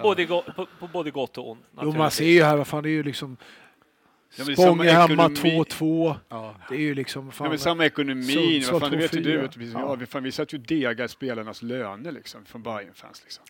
Nu får vi inte säga vilka spelare det är, men vi hade ju två fotbollsspelare och hockeyspelare som vi liksom betalade löner för. Det fanns inga pengar i klubben. Och jag hittade, det finns med i pärmen här, men det är ju inga höjda löner, det kan jag säga på en gång. Vi stod väl även för en del stålar till någon hemvändande proffs också. Ja, så kan det också kanske vara. Ja, det var så. Ja. Nej, men, och det, vad kan de största sponsorerna legat in i Bayern på den här tiden? Ingen aning alltså. Det är försumbara pengar i princip. Ja, och andra sidan så kan man tycka, vad var du som tog upp innan, om det var mer sanningar, va? Men vi hade ju insamlingar, för Bayern var ju ekonomisk kris hela tiden. Det har ju pågått liksom sedan 1900-talets början var ekonomiska kriser. Det var ju träningsläger. Ja, men vi samlade ihop nästan 500 000. Och då pratar vi liksom 90-talets början. Jag vet inte vad det blir i dagens pengar som liksom supporterna samlade ihop. Och då fanns det inga internet, det fanns inga Swish-kampanjer, utan liksom, det var ju cash som gällde. Det var fester. Ja, men det var ju kvarnspelningar och 1000-klubben, man fick den här nålen. Köpte en pils för 1000. Ja, exakt. Jag menar, tänk vad det blir idag. Nej, det är pengar. Nej, idag är det mycket Swish hit och dit, och på den tiden var det ju så här cash direkt. Och kollar man då, om man sitter, så vi hade ett snitt kanske på mellan 3 och 8 000 åskådare med 90-talet då, liksom. Och liksom skramla ihop de där 500 000. Det var ju liksom ganska mycket. Få betala jävligt mycket. Och jag tror att det är ganska likadant idag också, att det finns en hardcore liksom sådär. Nu säger jag att alla hardcore, de som står på ståplatsläktaren, men även lagen är på läktaren, så tror jag att det finns kanske många runt omkring. Jag vet inte, det är svårt. Så längtar inte jag tillbaka till division 1. Nej, och det blir ju lätt att man romantiserar det för att man själv var en viss ålder då, som det påverkar en, och det påverkar en jävligt mycket. Och som vi var inne, det var likadant med 89-podden, att man lärde känna rätt mycket människor, eller visste vilka folk var, utan att för den skulle vara någon jävla klackprofil själv, så åkte man med på någon bortaresa, då var det ungefär samma 20-30 fejer som var ledande. Nej, men det var inte svårt. Idag har du ju 20-30 falanger som organiserar resor. Alltså, det var liksom ju inte svårt på den tiden att man liksom... Ja, jag menar, jag bytte väl ut hela min vänkrets i stort sett från det gamla till liksom med det här. Och så det var ju alltid... Vi körde ju så enkelt, om man inte kände igen någon på bussen, då bjöd man honom på bira, för vi var lite stirriga för att det var polisen. Så visste vi att polisen fick inte dricka bira. Just det.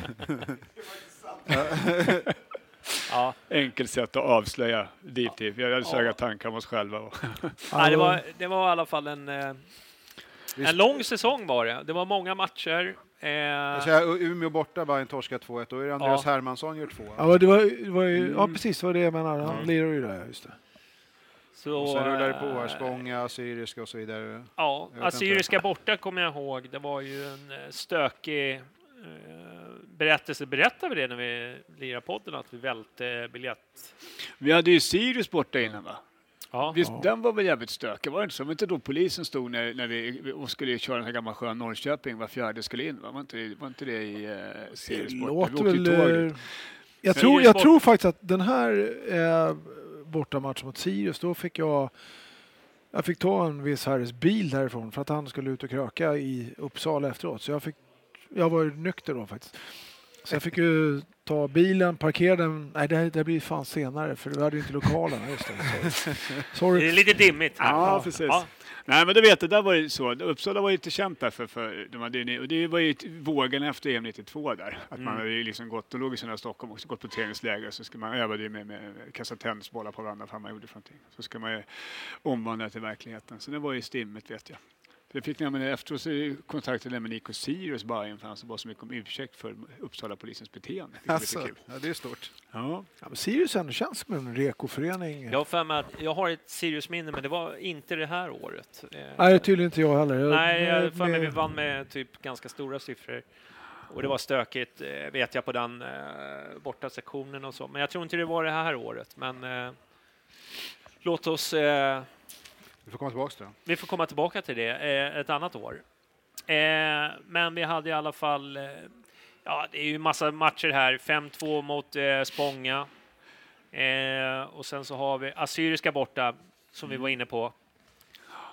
Det var väl lite biljett... var det året eller var det senare? Jag kommer inte riktigt... Senare kan... Eller det, eller det är klart det var senare, men då är det långt senare. Jag tror att de skulle ta 80 spänn. Det var en sån här, jag kommer ihåg att vi samlade ihop oss där och så välte hela biljettkiosken. Den släppte ju från liksom festerna. Så både han, biljettkiosk-människan. Stackaren som satt där och skulle ta betalt. Ja, precis. Ja. Vi gick ut och sa att antingen sänker ni priserna och släpper in oss gratis eller så välter vi kiosken. Ja, men jag för mig att det var... För det var, jag vet att det var liksom... Så då välte man kiosken. Ja.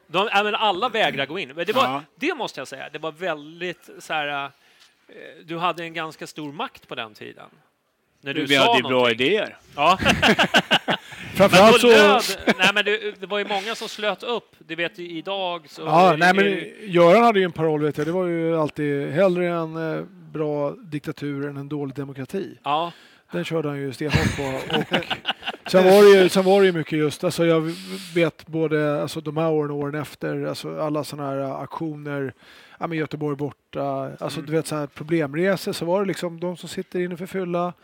Vi åker inte för ni släpper ut dem, och det funkade ju då liksom. Och vi var ju också tydliga med så här våldshandling, alltså våldsbrott är ju svårt att liksom att kanske få ut dem, men då kunde vi använda den makten till att snuten släppte på folk. Och det är likväl som... Nej, men det var ju så. Det blev ju så i Assyriska. Det blev ju affekt också. Jag vet att den här prisfrågan blev jävligt... Alltså det var verkligen så här... Det var ju hutlöst pris på den tiden. Exakt. Jo, men sen var det så där också att man det fanns ju någonting... Jag glömmer aldrig det, när man införde supporterpolisen 92 liksom. Och vi skulle åka, det var ju för övrigt en resa som Tony och jag skulle vara, vi åkte i SL-buss på den här tiden, så åkte vi från Medis. Åkte vi 3 på natten. Nu är det stickspår här, så ni som skulle lyssna på 93 får vi slippa lyssna i 5 minuter. Så skulle vi åka ifall, och då var det så, då tog det många timmar att åka, för jag kommer inte vilken match det var, vi stod borta match någonstans. Tony i vilket fall hade druckit lite mycket, så att han stöttade upp, vet den här med att liksom vara nere i Björns trädgård och samla kraft. Och så kom den här ledbussen, SL-bussen inåkande, och där alla nattbussarna gick ifrån, och vi bar på bergsprängare, och Tony kom upp med massa bira och vi lastade in det på bussen, och så kom ju supporterpolisen där och skulle liksom, vi hade aldrig sett supporterpolis innan och hade åsikter om hur många öl vi skulle få bära på bussen, och det blev diskage direkt, vi började fara ett helsike där. Så vi lite skyndsamt, så vi drog därifrån, skulle pipa upp från Medis, så på den här tiden så gick nattbussen upp från Björns trädgård också. Och när vi är på väg ner och bara åka efter typ 75 meter, så går jag och Tony runt där och skulle liksom försöka välja lite busslistor lite seriöst där, för jag var lite noga med det där. Och en ledbuss också. Och då hade vi liksom biran i mitten på ledbussen och där satt bergsprängare och sådär, så skötte vi liksom verksamheten, så vi var torrskoda hela vägen. Och då när vi kommer gående så ser vi att plötsligt sitter liksom så här 3-4 tjejer inne på bussen. Och vi bara... Vad är det här? Tjejer på vår buss. Och vi kollar namnlistan och så vi gick fram till dem och vi tänkte så här, vad fan, det är bara skillnad på stålar från att åka med liksom.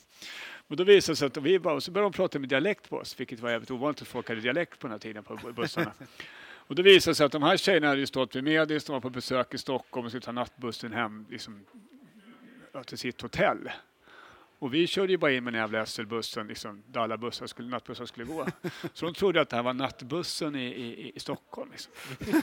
Så vi fick ju liksom, vi fick ju stanna till där och putta ut dem, så fick de kliva av där. Men det är en ganska skön reflektion. Så första besöket till Stockholm en lördag, för matchen gick på söndagar. Så kliver på och så kommer som Tony upprullande liksom, med några polare med 10 backar bira och så bergsprängare. Det är så här det ser ut. Och de bara, jävla skjuts i nattbussarna i Stockholm. Här händer det grejer. SL, vet du. Det är SL är det bara rasa för SL liksom, du vet. Och klockan var, jag vet inte vad klockan var, 2-3. Vi var precis stannade Kvarnäs. Det brukar vara tåkarna Kvarnäs. Det är som man krökar på Kvarnäs innan. Liksom. Låter som Halmstad borta. Det känns som en sån här skön idé då bara, nej men vi ska åka nattbussen. Liksom.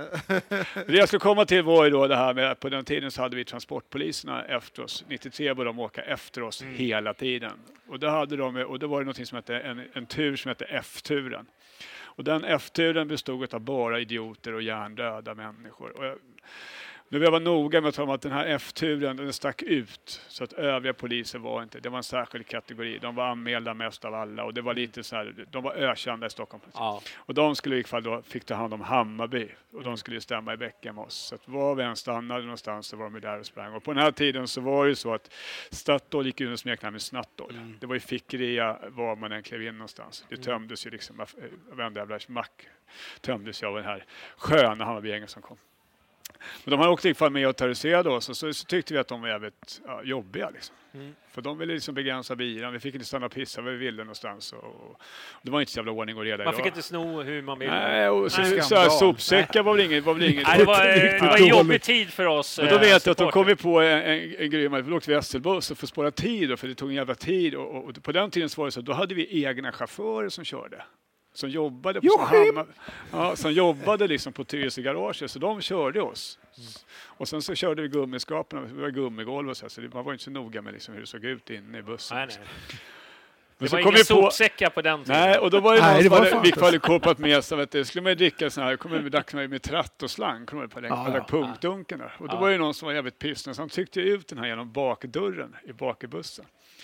Och så skulle han göra, för vi har inte tid, vi ska hinna till matchen. Vi har haft 28 stopp. Liksom. Ibland hade vi första stoppet liksom, i Västbergen när vi åkte söder. Så det var liksom...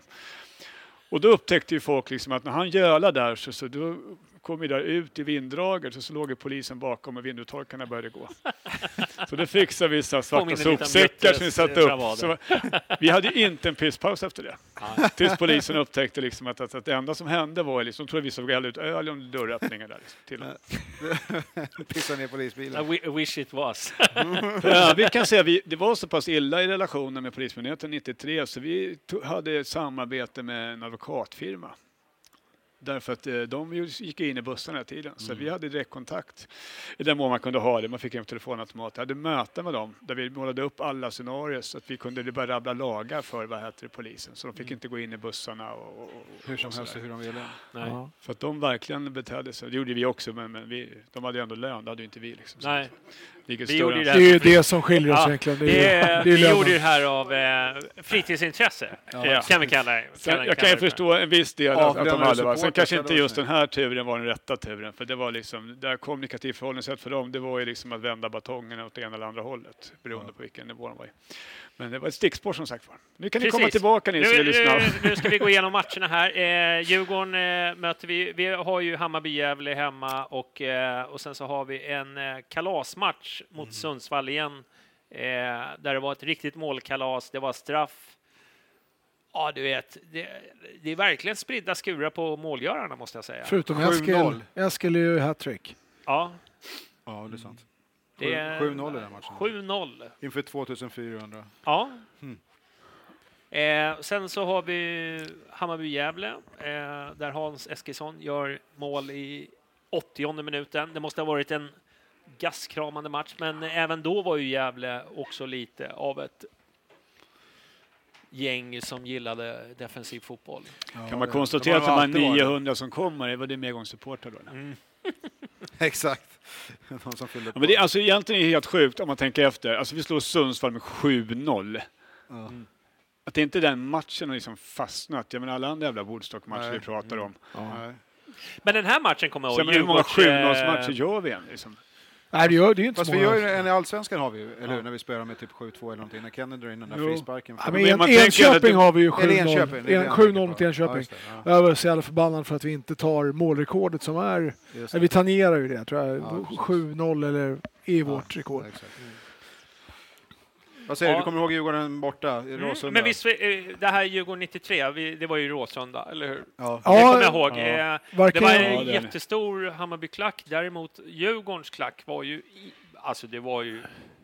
Jag och Göran kan inte uttala oss. Vi var i Bulgarien då och kollade Sverige. Jag minns att jag hade extremt ont i ryggen. Jag vet inte, jag hade gjort någonting på jobbet som jag kommer ihåg. Och sen så blev det liksom 1-0 och du vet, man fick ju halva klacken på sig. Så låg man så hör man bara gadung och sen så bara fan jag mår bra. Det sköna då, alltså, för vi var ju nere i Bulgarien en vecka, ska kolla Sveriges VM-kval till USA.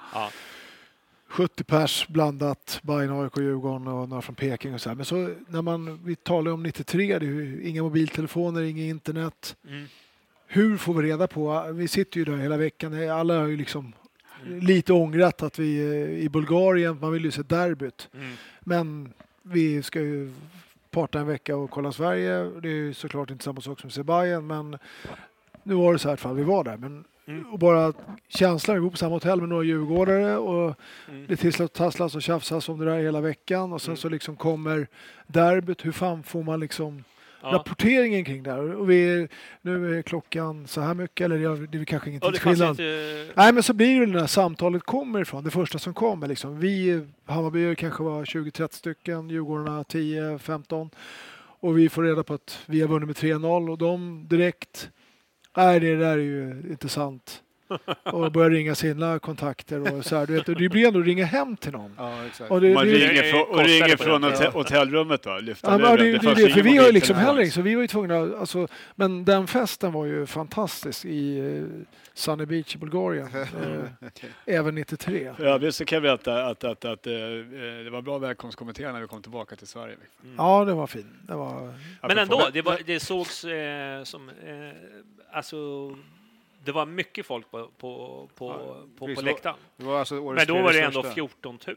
Vi pratar liksom en dålig siffra idag för oss. Det här var ett derby, men som jag förklarade lite innan också, att det var mycket klackarna bara. Ja, men alltså, jag tror hela derbygrejen, för att den hade ju liksom, alltså 10 år tillbaka i tiden, till 83, då har vi någon siffra så här. Sen har du inga. Du har ju första derbyt på Söderstaden 85 när det är 13-14 000. Sen är det ju derbyna, det är ju strax under 10, det är ju inga som sticker ut. Du har ju något så här gratis derby, AIK-Djurgården 92 som så här 26 000. Jag tror till och med att Bayern hade ett gratis derby 89 om jag inte minns fel. Majoriteten av derbyna gick ju också. 89 ettan. Ja.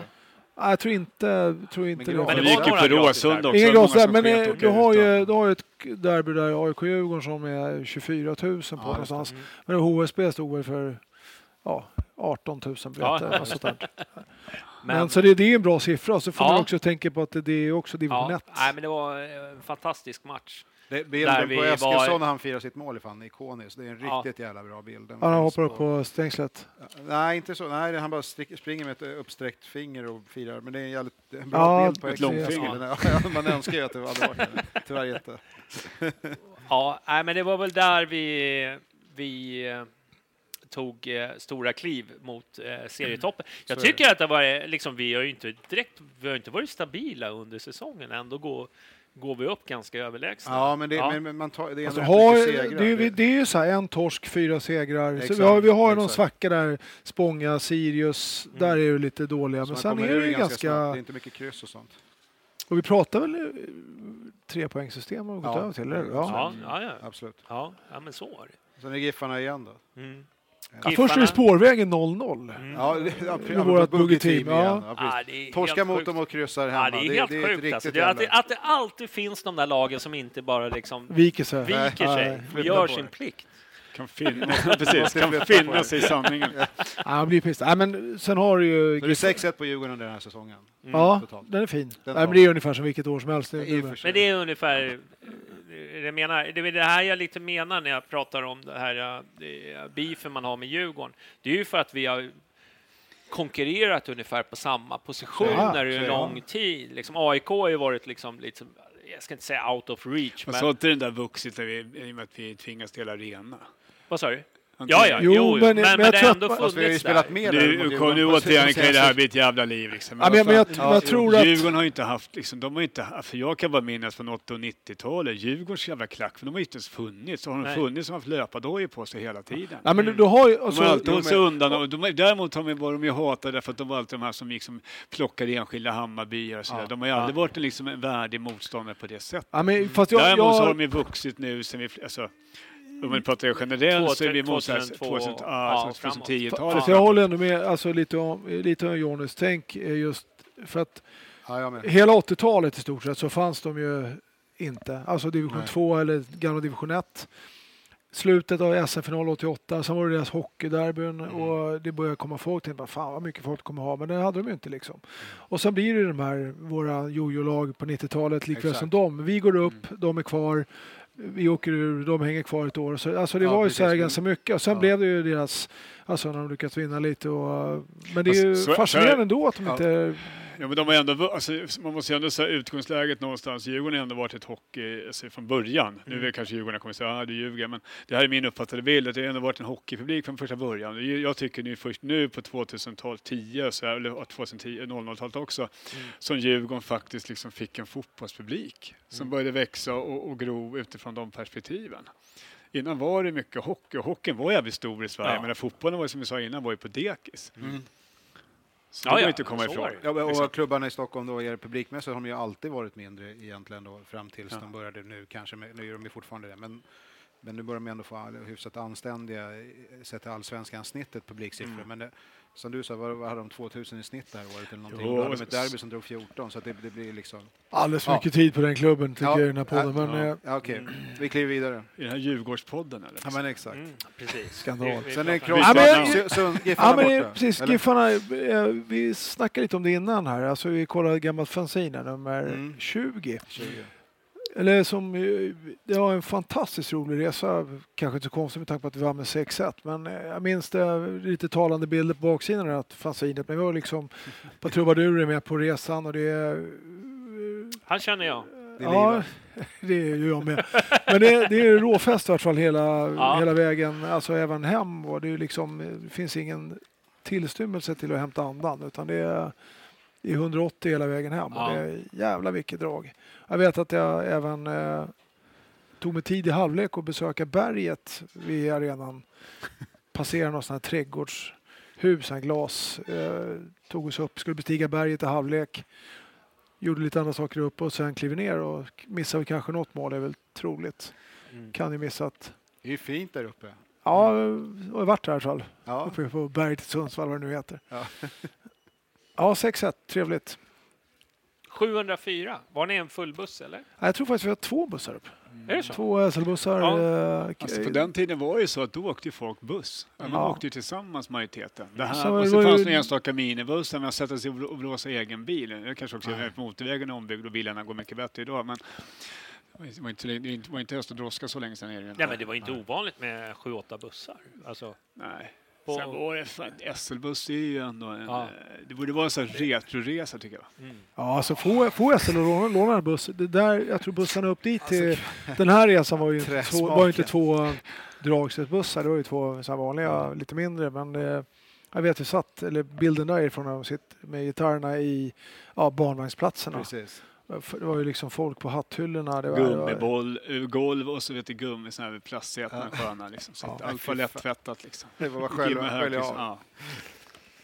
Och sen hade vi hemmamatch mot OP. Precis. Städade vi av lite snyggt med 4-2. Det intressanta ändå är ju så här att vi är ju ändå nu kommer jag inte ihåg sluttabellerna i det här, men vi leder ju ändå, så vi vinner ju nästan varenda jävla match. Det är inte som att vi torskar, va? Nej, vi har 5 torsk på 26 omgångar förvisso, men det är... Jo, men det är faktum är att spårvägen också bara 5 torsk, och de har bästa försvaret där, det är riktiga grislaget. Men vi vinner tabellen ganska klart. Jo, och ändå så ser man så här publik, liksom, det är den där publiken som kommer. Ja. Det är de som finns. Liksom. Det spelar ingen roll om vi Nej, det är faktiskt väldigt talande. Och jag tror att mycket av det har dels tiden stämmer på själva, men just det här med att det inte finns en mediala. Liksom. Nej. Ja, men hur många tv-sända matcher kunde du se liksom, på 90-talet i svensk fotboll? Det som Serie A gick började sändas med det 93, va? 92 började sändas, 94. Ja, någonstans kanske något år tidigare. Men det... Och sen har det liksom SVT sände den svenska cupen-final. Liksom, det fanns inte så mycket mer att kolla på om du skulle kolla på Premier League. Nej. Och så var det en Europacup-final kunde man ju kolla på emellanåt. Liksom. Exakt. Men det är lite roligt att Vasalund-matchen, alltså jag är så övertygad om att det har varit sista matchen. Ja, nej, men det är inte alltså i min hjärna, innan jag såg hur det verkligen låg till, så var Vasalund, det var sista matchen. För man går alltid upp sista matchen, men det är ju inte så. Nej, här var ju 2 matcher. Men det jag menar med publiksiffrorna borde ju bara liksom stuckit iväg. Det är det som är så sjukt med BP sista hemma direkt efter. 2-4. Och jag har liksom ingen minne av de matcherna. Jag trodde att säsongen var slut. Och det var lite så jag tror i folks hjärnor också. Att, ser man resultatet i sista matchen på Luleå borta så... Men nu får vi inte bara dra förbi Vasalunds match. Nej, det ska vi inte. Men just det, med den känslan är ju... Och så som det har historien har skrivit så var ju det, då var det slut. Nej, men nu när jag ser resultatet här så är det ju liksom lite mindblown liksom, för att jag trodde att det här var sista matchen. För när vi kommer till Vasalund borta så är det då Vasalund, Hammarby kvar och sen är det Bayern, BP och Luleå och Hammarby, så det är 3 omgångar kvar att se. Ska vi prata Vasalund? För det tycker jag var det kan vi kanske göra. Alltså som jag minns den så var det ju, alltså det var en sån fantastisk elektrisk stämning. Men det var framförallt en jävligt viktig, nu kommer jag inte ihåg exakta poängplaceringen där, men Vasalund med deras offensiva spel vi låg jävligt tätt bredvid varandra poängmässigt. De slutade ju 2, så hade de vunnit den matchen så hade det ju så det var en jävligt viktig match. Ja. Alltså och menar, då med som Hammarbyare med vår leverans i seriesystemen innan så visste man det som var typiskt. Och Vasalund, våran historia för den är 89. Tung alltså. Men har du den här, jag var ju publikvärd på den här matchen. Ja. Och jag vet, jag har sett den flera gånger efteråt, alltså klippen från Sportspegeln eller vad man ska kalla. Och det är, alltså vi missar fruktansvärt mycket chanser i den här matchen. Innan vi får in, alltså det tar ju, Moses Ensemoga är ju 1-0, sen är det 73, det är ju 1-1. Och vi har ju liksom, innan det är ju öppna mål, vi bränner, alltså även Vasalund har en chans, men det är ganska mycket chanser i matchen. Och jag vet att jag står ju på långsidan där med publikvärdsuniformen och flaska bubbel i innebrallan som har dolt hela matchen, som har liksom förväntat mig att dra över den. Klass för publikvärden på den tiden. Det. Jag kommer ihåg att Bayern till och med sålde t-shirtar utanför Fast jag tror inte klara för allsvenskan. Jag tror inte det var Bayern som gjorde det. Alltså jag tror att det var någon, jag tror inte det var någon officiell. Någon försigkommande. Ja, exakt. Men det var så här guld. Vasalund hade ju en, jag vet inte, heter klubbdirektör, skitsamma, en kanslichef som hette Adolf Kirchner, vilket var fyndigt, och som för övrigt var född under 40-talet, så man kan undra vad hans föräldrar gillade för, vad heter det, saker. Men det är Ernst Kirchsteigers. Men Adolf Kirchner i vilket fall, och det var ju så att då, mina barns mamma, hon var ju höggravid med min dotter som skulle födas i den här vevan. Och han har gått. Jag ringer ut till Adolf Kirchner i vilket fall och tänker att fan, jag kan ju liksom inte bara, finns ju inga telefoner och sådär, så att jag tänkte, ska det här bli någon fotboll, då måste ju liksom barnens mamma hänga med. Ja.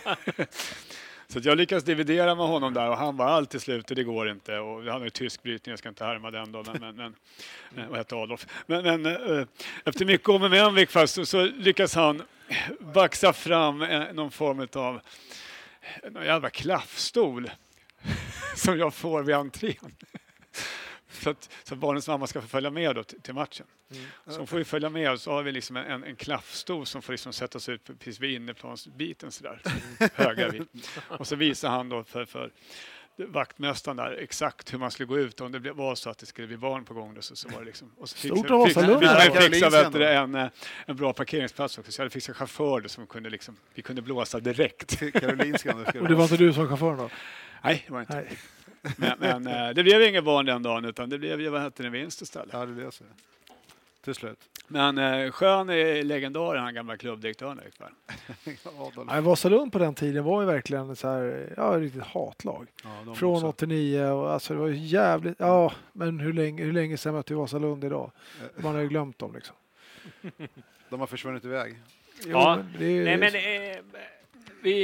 Sen är det lite förlösande. Jag menar, det kommer in alltså mål, 1-0, 1-1, och sen så kommer ett avgörande 88. Jensas 3-1 va? Det blir 3-1. Det blir 2-1 va? Den är ju lite befriande där. Jag har sett några sköna klipp där, inte det? Jag tror att jag har lyckats ta mig in i omklädningsrummet där på den vänster. Man älskar ju pitch. Är det någon som hittar den fortfarande? Jag vet inte, jag kollar lite på tuben, men jag vet inte om jag har hittat... jag har inte sökt nyligen, men jag har ju som sagt sett den ett gäng gånger. Jag har ju den någonstans här på mejlen. Vi får väl köra lite. Ska du sända den live i podden? Ja, det blir jävligt bra. Men jag försökte leta upp den t-shirten som Bayern Fans tog fram efter. Vilken då? Upp som en ståkuk eller? Nej, det var inte Bayern Fans. Nej, men Bayern Fans, vi körde igen med alla pilen 48. Tidningsklippen, vi bara tog rubriker från allting, och så var det liksom champagne och allting. Nu lyssnar vi på referatet. Vasalund mot Hammarby, seriefinal i division 1 norra. Vi tittar in i den första halvleken. Det är Hammarby har efter 3 minuters spel, och det är också Hammarbys första målchans. Skott, vänsterbacken Peter Törnqvist. Vasalunds målvakt, tidigare i Djurgården, Anders Almgren. Vasalund har en mycket bra period i division 1 norra nu. 8 matcher utan förlust. Och det här är Vasalunds första kvalificerade målchans. Framspelningen Marco Ciardi och avslutningen skarvningen Moses Ensiboga, ursprungligen från Uganda. Vasalund fortsätter bra. Ensiboga är i straffområdet. Vi är i början av matchen alltid. Robert Johansson skjuter. Bra räddning Per Karlström från hörna. En sedermera resultatlös hörna. Det är mycket högt tempo inledningsvis och det är mycket händelserikt. Peter Berggren skjuter. Chans för Gustafsson. Jens Gustafsson, en av de nya i Hammarby. Hammarby skapar mer och mer och Eskilsson är inblandad i den här situationen mitt i den första halvleken. Ingen straff när mittbacken Wahlgren Thomas kolliderar med Hasse Eskilsson. Eskilsson igen på hörna lite senare. Hammarby har en strålande period mitt i den första halvleken. Målchanserna avlöser varandra. Här kommer vänsterbacken igen. Peter Törnqvist. Fräckt och företagsam. Det var många hörnor men ingen resulterade i den första halvleken. 33 minuter spelat nu. Vasalund går till anfall. Lång boll mot Bosse Andersson. Karlström kommer ut men kommer för sent. Det kommer i problem. Och Moses Nsiboga får göra 1-0 till Vasalund. Moses Nsiboga. Förvånansvärt passivt Hammarby-försvar när målvakten Karlström är ute allt för långt ut i straffområdet. Vasalund tar ledningen i seriefinalen. Hammarby skapar ett kvitteringsläge i den första halvleken. Det är strax före halvtid. Fräckt gjort här utav Leif Strand. Och jättechans för Thomas Nilsson som skjuter långt och högt över. 1-0 till Vasalund i halvtid. Men publikrekord på Skytteholm. De flesta var Bayern-fans utav 5279 betalade åskådare. Mindre händelserikt i den andra halvleken. Straffsituation igen. Här. Skott ifrån Lasse Asp. Men ingen avblåsning, ingen straff den här gången heller. Korrekt domslut ifrån Leif Sundells sida, som jag ser det. Asp är utbytt, här i hörnan, direkt efteråt. Ingen Asp på plan, men däremot Leif Strand. Kvitteringen kommer, den är logisk, och det är Leif Strand som kvitterar för Hammarby. Klackning Thomas Nilsson, och där 1-1-målet utav Leif Strand. Hammarby nöjer sig inte med detta. Här kommer högerbacken, Peter Berggren stöter fram. Mycket bra. Framför mål Eskilsson. Han kommer inte till skott. Men det gör däremot Jens Gustafsson. Och det är 2-1 till Hammarby 5 minuter före matchslut. Jens Gustafsson. Skottet via 2 stycken Vasalundförsvarare. Angren givetvis chanslös. Det finns lägen för ytterligare Hammarby-mål. Här kommer ett av de allra bästa. Leif Strand. Till höger Hans Eskilsson. Han har gjort 23 mål i division 1 norra i år, men han gör inget ikväll. Inte ens på den här chansen som Thomas Wahlgren bjuder honom på i matchens absolut sista minut. Men 2-1 räcker. 2-1 räcker till seger och 2-1 räcker till serieseger. Hammarby klart för allsvenskan.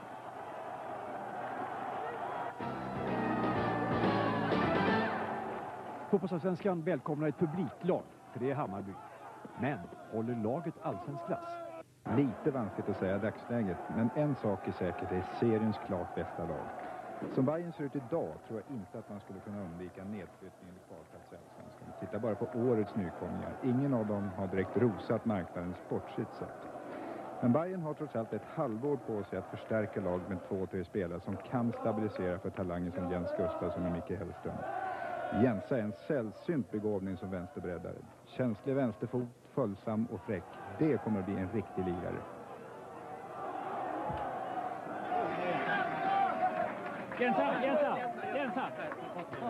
Jens Gustafsson gör sitt livs viktigaste mål hittills, eller? Ja, det är riktigt. Det var helt otroligt. Jag vet inte vad som hände.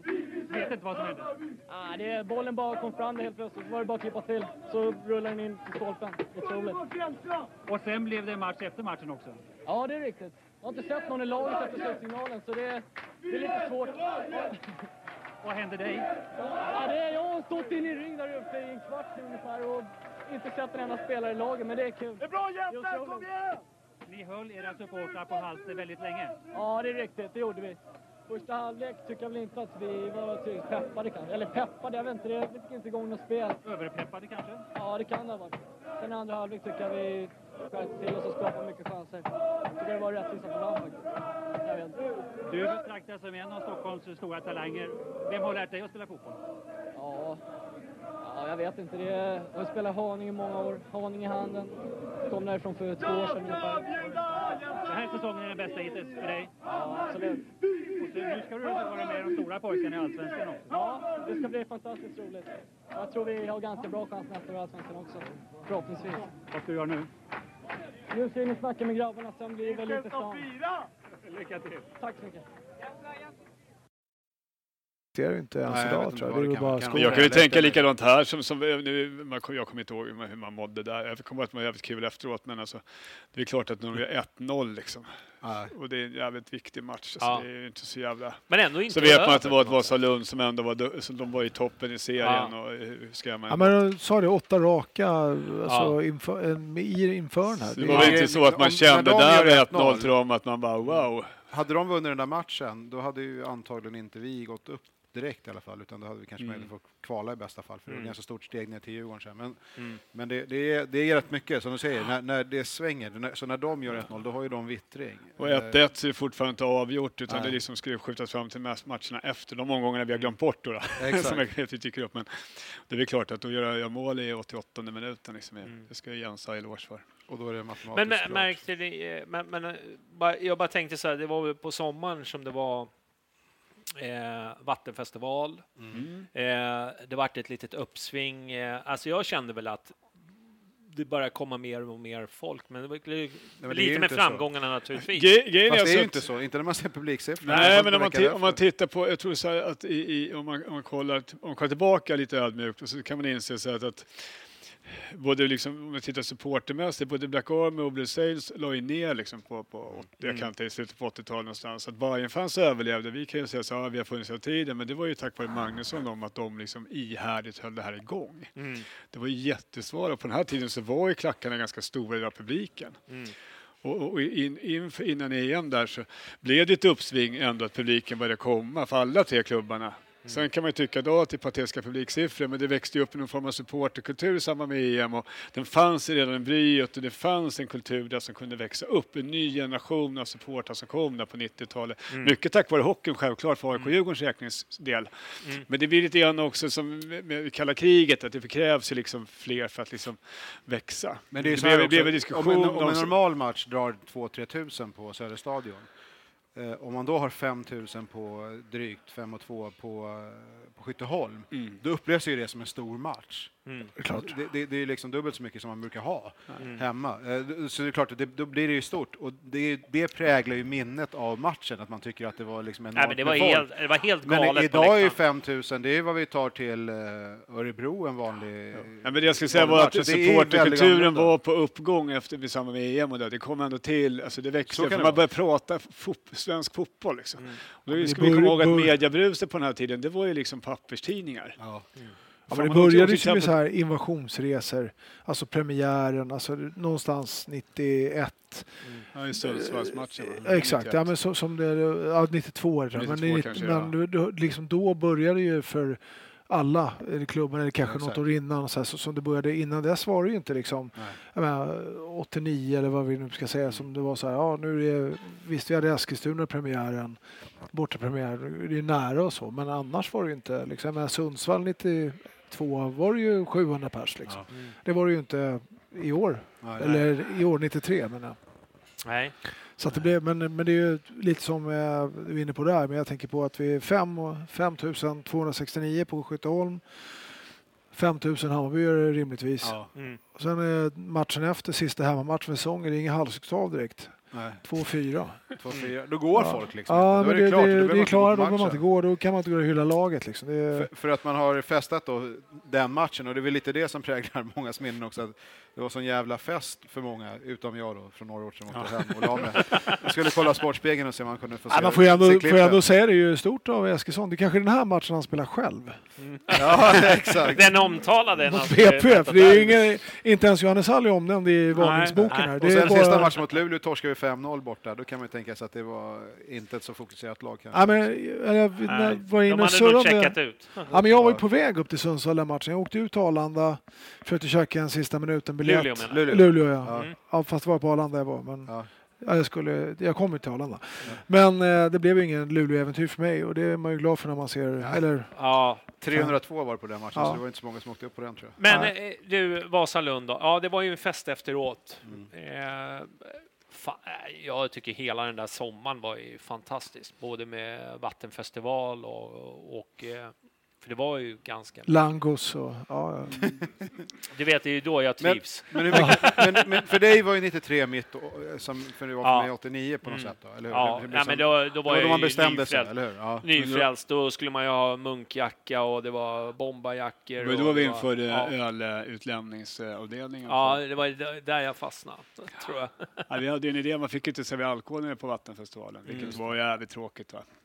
Så att vi fick se TV-tal och så kläckte en idé, va? Men vi gjorde ju 6-pack i systempåsar med färdig bira, så skrev vi för att hitta på namn. Och så gick vi runt och så sålde vi liksom en kasse bira för 50 spänn man kostade på den tiden. Så fick man gå bort till våra tält på Vattenfestivalen och säga, du, jag la in min bira, Jens Andersson i kylskåpet.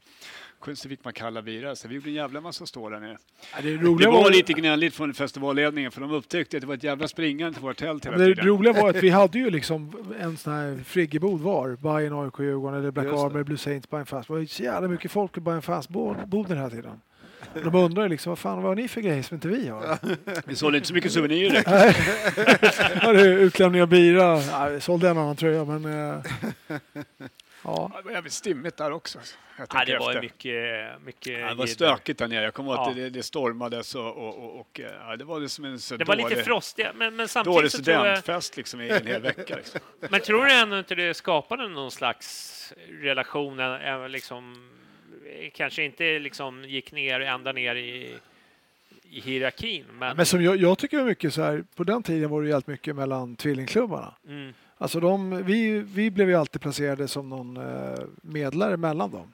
Alltså våran bod stod emellan det. De kunde inte umgås, eller vill kanske inte vi heller, men de hade ju otroliga problem med varandra. Och det var alltid liksom vi hamnade emellan och hade våra bioförsäljning, äldre medlemmar än deras yngre. Det var liksom alltid... Ja, mycket det var det. Så här, du vet, de skulle hänga ihop och... Vi var ett så jävla... Men det är väl alltid var ju Bayerns syndrom, tycker jag. Liksom alltid när man ska... Till exempel om man åker till Göteborg till exempel, så är det alltid så här, då ska Bayerna spridas ut. Medan jag har känt att AIK och Djurgården har varit bättre på liksom, att vara enhetliga. Alltså, är jag ute och vill att vi ska svara på AIK och Djurgården? Nej. jag bara konstaterar att Hammarby är på det här torget. Nej, men Hammarbyare, de är liksom sprider ut. Det är väl inte så, de har en minibuss. Vad fan, det är klart man håller ihop. Ja. Och vi är liksom det är svårt att synka den. Det är lite svårare. Ja. Jag har alltid varit så här, du vet, alltid när man ska ner till Malmö. Logik, Johnny, halva i Danmark och halva i... Ja, fast jag kan hålla med om det, för det är sällan det går ut så här, nu ses vi på Stortorget i Malmö, alla åker dit. Nej, men då är det så här, jag är 3 dagar i Köpenhamn, jag åker inte ens på matchen, men jag åker, alltså, jaha, vad fan, okej. Jag ska bara festa. Ja, det är ganska typiskt. Det spelar ingen roll vad Bayern är. Det ska men jag tror blir Europaresa i år, det blir också så här. Men det är inte det lite klassiskt, alltså Hammarby, nu blir vi samlas i Moldavien och så hänger vi där. Ja, vi kommer aldrig lite så här myter, någonstans finns det ändå sanningar, många myter. Det är inte så också att Hammarby har ju alltid varit jävligt spretiga, supportermässigt. Jo, men det är precis det har liksom kommit från olika förorter. Det har varit liksom höger och vänster. Och jag menar, under alla år som jag jobbar liksom inom Hammarby, så vet jag att möten med polisen och vi får så rapporter liksom om vilka de gör så analyser vad de här extrempolitiska finns någonstans. Och nog fan så finns båda lägena liksom i Hammarby som världen. Ja. Jag tror inte att det alltid har varit så. Vi har varit ganska mycket. Vi har varit ganska många som har rest i alla år. Alltså, fast det här var lite så, det har varit mycket Hammarby, vilket liksom jag tittar gamla utskick och sånt där liksom vid samlingen för derbyt, precis som du säger. Ja, men vi ses, pendeln går 17, tunnelbanan går 17, vi ses 15 vid Björns trädgård. Gör precis vad du vill, vi fyller ändå, ta vilken krog du vill. Det har aldrig varit liksom att vi ses exakt på det här, den här krogen, utan det har varit samma på bortamatchen, så att liksom, det är bara så här, vi ses här ungefär. Har du lust, kom hit. Och jag tycker det alltid har varit så. Ja, men det är lite grann om vi kan ju ta marschen till exempel, bara för att bekräfta min teori här då. Ja, om Johannes Hall vi är en av Europas största supportermarscher på premiären. Ja, men vi kan inte ha en banderoll längst fram för att folk har inte vett att gå liksom. Nej, jag ska gå framför, jag ska gå på sidan och jag ska gå här och ingen ska styra över mig. Och jag tror det är lite Hammarby-mentalitet. Ja, men absolut är det så. Det eviga kaoset liksom. Precis. Jag kan tycka även liksom i dagens supportermässigt så är det ju liksom, det spretar mycket mer. Ja. Det finns liksom med gröna där när det skulle vara helt svart på. Ja, men det finns ju hur många jävla supportergrupper som helst och de fyller en funktion. Ja. Jag kan tycka på ett sätt att det är bra också att det inte finns någon jävla sån här halvfascistisk, vi ska gå i takt allihopa. Nej, men det är ju mångfalden som gör styrkan. Ja, men det kanske är den fascistiska ådran, jag har ingen aning, men jag har bara tänkt på det ofta när man åker på bortamatch att vi sprider oss ut. Ja, det är inte så att man bara alla är på den här krogen. Vi intar inte ett ställe liksom. Nej, det sprids ut. Det är alltid någon som ska motvasta. Men jag tycker det finns en styrka det också. Det finns en charm absolut, i det också. Absolut. Ja. Tänk om vi alla vore likadana, vilken tråkig podd det här skulle bli. Liksom.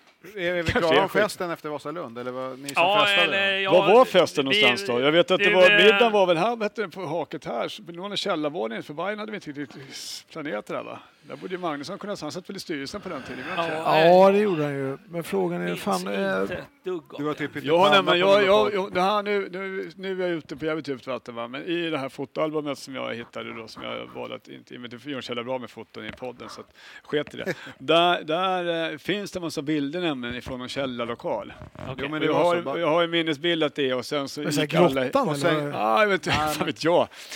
Jag minns bilden att det är någonstans på Götgatan. Jag kan ha helt fel. Men det var så. De hade en källarlokal någonstans där de käkade middag. Typ det var back i vapen alltså. Ingen aning. Alla in på Kvarnen. Sen gick alla till Kvarnen, för det var ändå så här. Ja, och där var vi så ungefär. Ja, men jag började med att kolla Kvarnen, men sen så såg jag kön och sen så gick jag vidare någonstans. Jag kommer inte ihåg riktigt, men... Och då var det ju spelarna tillsammans med fansen väldigt mycket. För det var ännu mer då än vad det kanske är nu. Men... Jo, men många av den här, om man tittar på den här truppen, så många av dem hängde mycket med supportarna även liksom utanför. Ja, den har vi dammat av. De är törstiga våra spelare. Det var mycket läckor på den tiden. Inte för att det fanns mycket att läcka, men... Nej. Det fanns inte så mycket att spekulera om heller. Men vi är i alla fall klara för Allsvenskan, vilket var fantastiskt. Och det som jag tyckte ändå var lite så här roligt, det var väl ändå att Djurgården inte ens kvalade. Det är väl det man kan... men det finns ju en koppling där också. Vilka var det som tränade i Djurgården och var ledare i Djurgården? Ja, precis. Och vi hade ju ett program här förut om 89. Vi pratade ju om att Bosse Pettersson är fortfarande... väldigt bedrövad utav den här 6-0-segern i 89. Men det var ju så att faktiskt att när man tittar tillbaka, vilket jag inte kommer ihåg, ska jag helt ärligt säga, så var ju faktiskt Bosse Pettersson tränare för Djurgårdens IF det året också. Det roliga då är ju då även Bo GT Pettersson som var ordförande i Vasalund det året, var även ordförande i Djurgården. Precis. Var han ordförande i 2 klubbar? Nej, han gick ju från Vasalund i hela den äran. Så hela den här Vasalunds eran gick ju till Djurgården, många av spelarna och så. Så att och de hade väl någon beef där. De hade väl även en sanne AIK Nebo, vad heter han? Novakovic, han spelar ju Vasalund och Djurgården. Precis. Så att, men det är så här, lite så här, historien upprepar sig själv syndrom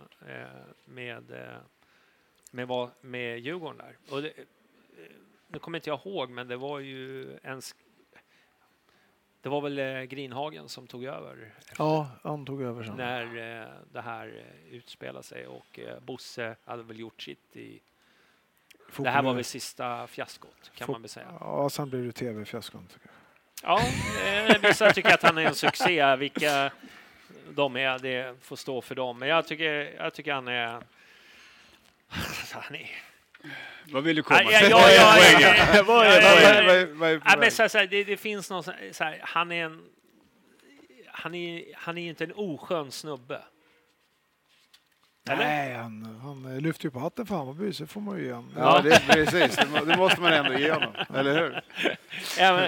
Ja, men vi hade ju Dala och liksom Roffe var ju hatobjekt också, men de blev ju ändå liksom Hammarby gör det till sist. Inte Dala kanske. Men... Bosse blev nog inte det. Nej, han blev det på ett annat sätt, vilket jag tycker är lite härligt ändå. Men jag har en liten sidostickare, men fortfarande kvar på 93. Ja. Jag gillar ändå träningsmatcher. Gärna massa matcher. Hammarby-Ilves 10-2. Vad är det för träningsmatch? Ja, man undrar ju. Det var ju förmodligen på Stadshage och grusplan. Men det känns ju som ett italienskt lag nu som ska bomba in mål. Exakt, 10-2 Ilves, det är ju ändå liksom högsta finska ligan. Jo, men hörru, det är bara att titta med det är ändå... Peter Törna gör 3 den matchen. Jo, vi kan lika med att som Åland... AIK Hammarby 2-4 träningsmatch. Lasse Patrick. Han gjorde väl massa offside-springningar, kommer jag ihåg.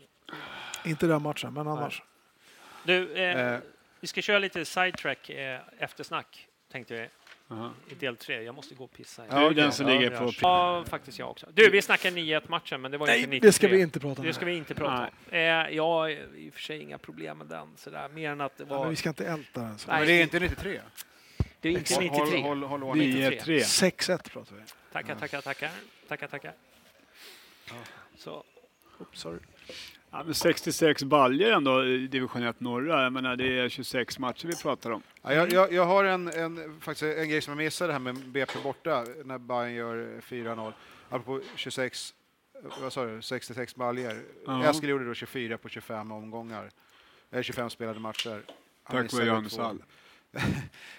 Och jag vet, som jag sa då i början av programmet, han kunde ha gjort det dubbla, kändes det, för att han brände otroligt mycket chanser. Jag minns så jävla väl BP borta, för att då är det Bayern leder med 3-0 och det är ingen fara på något sätt.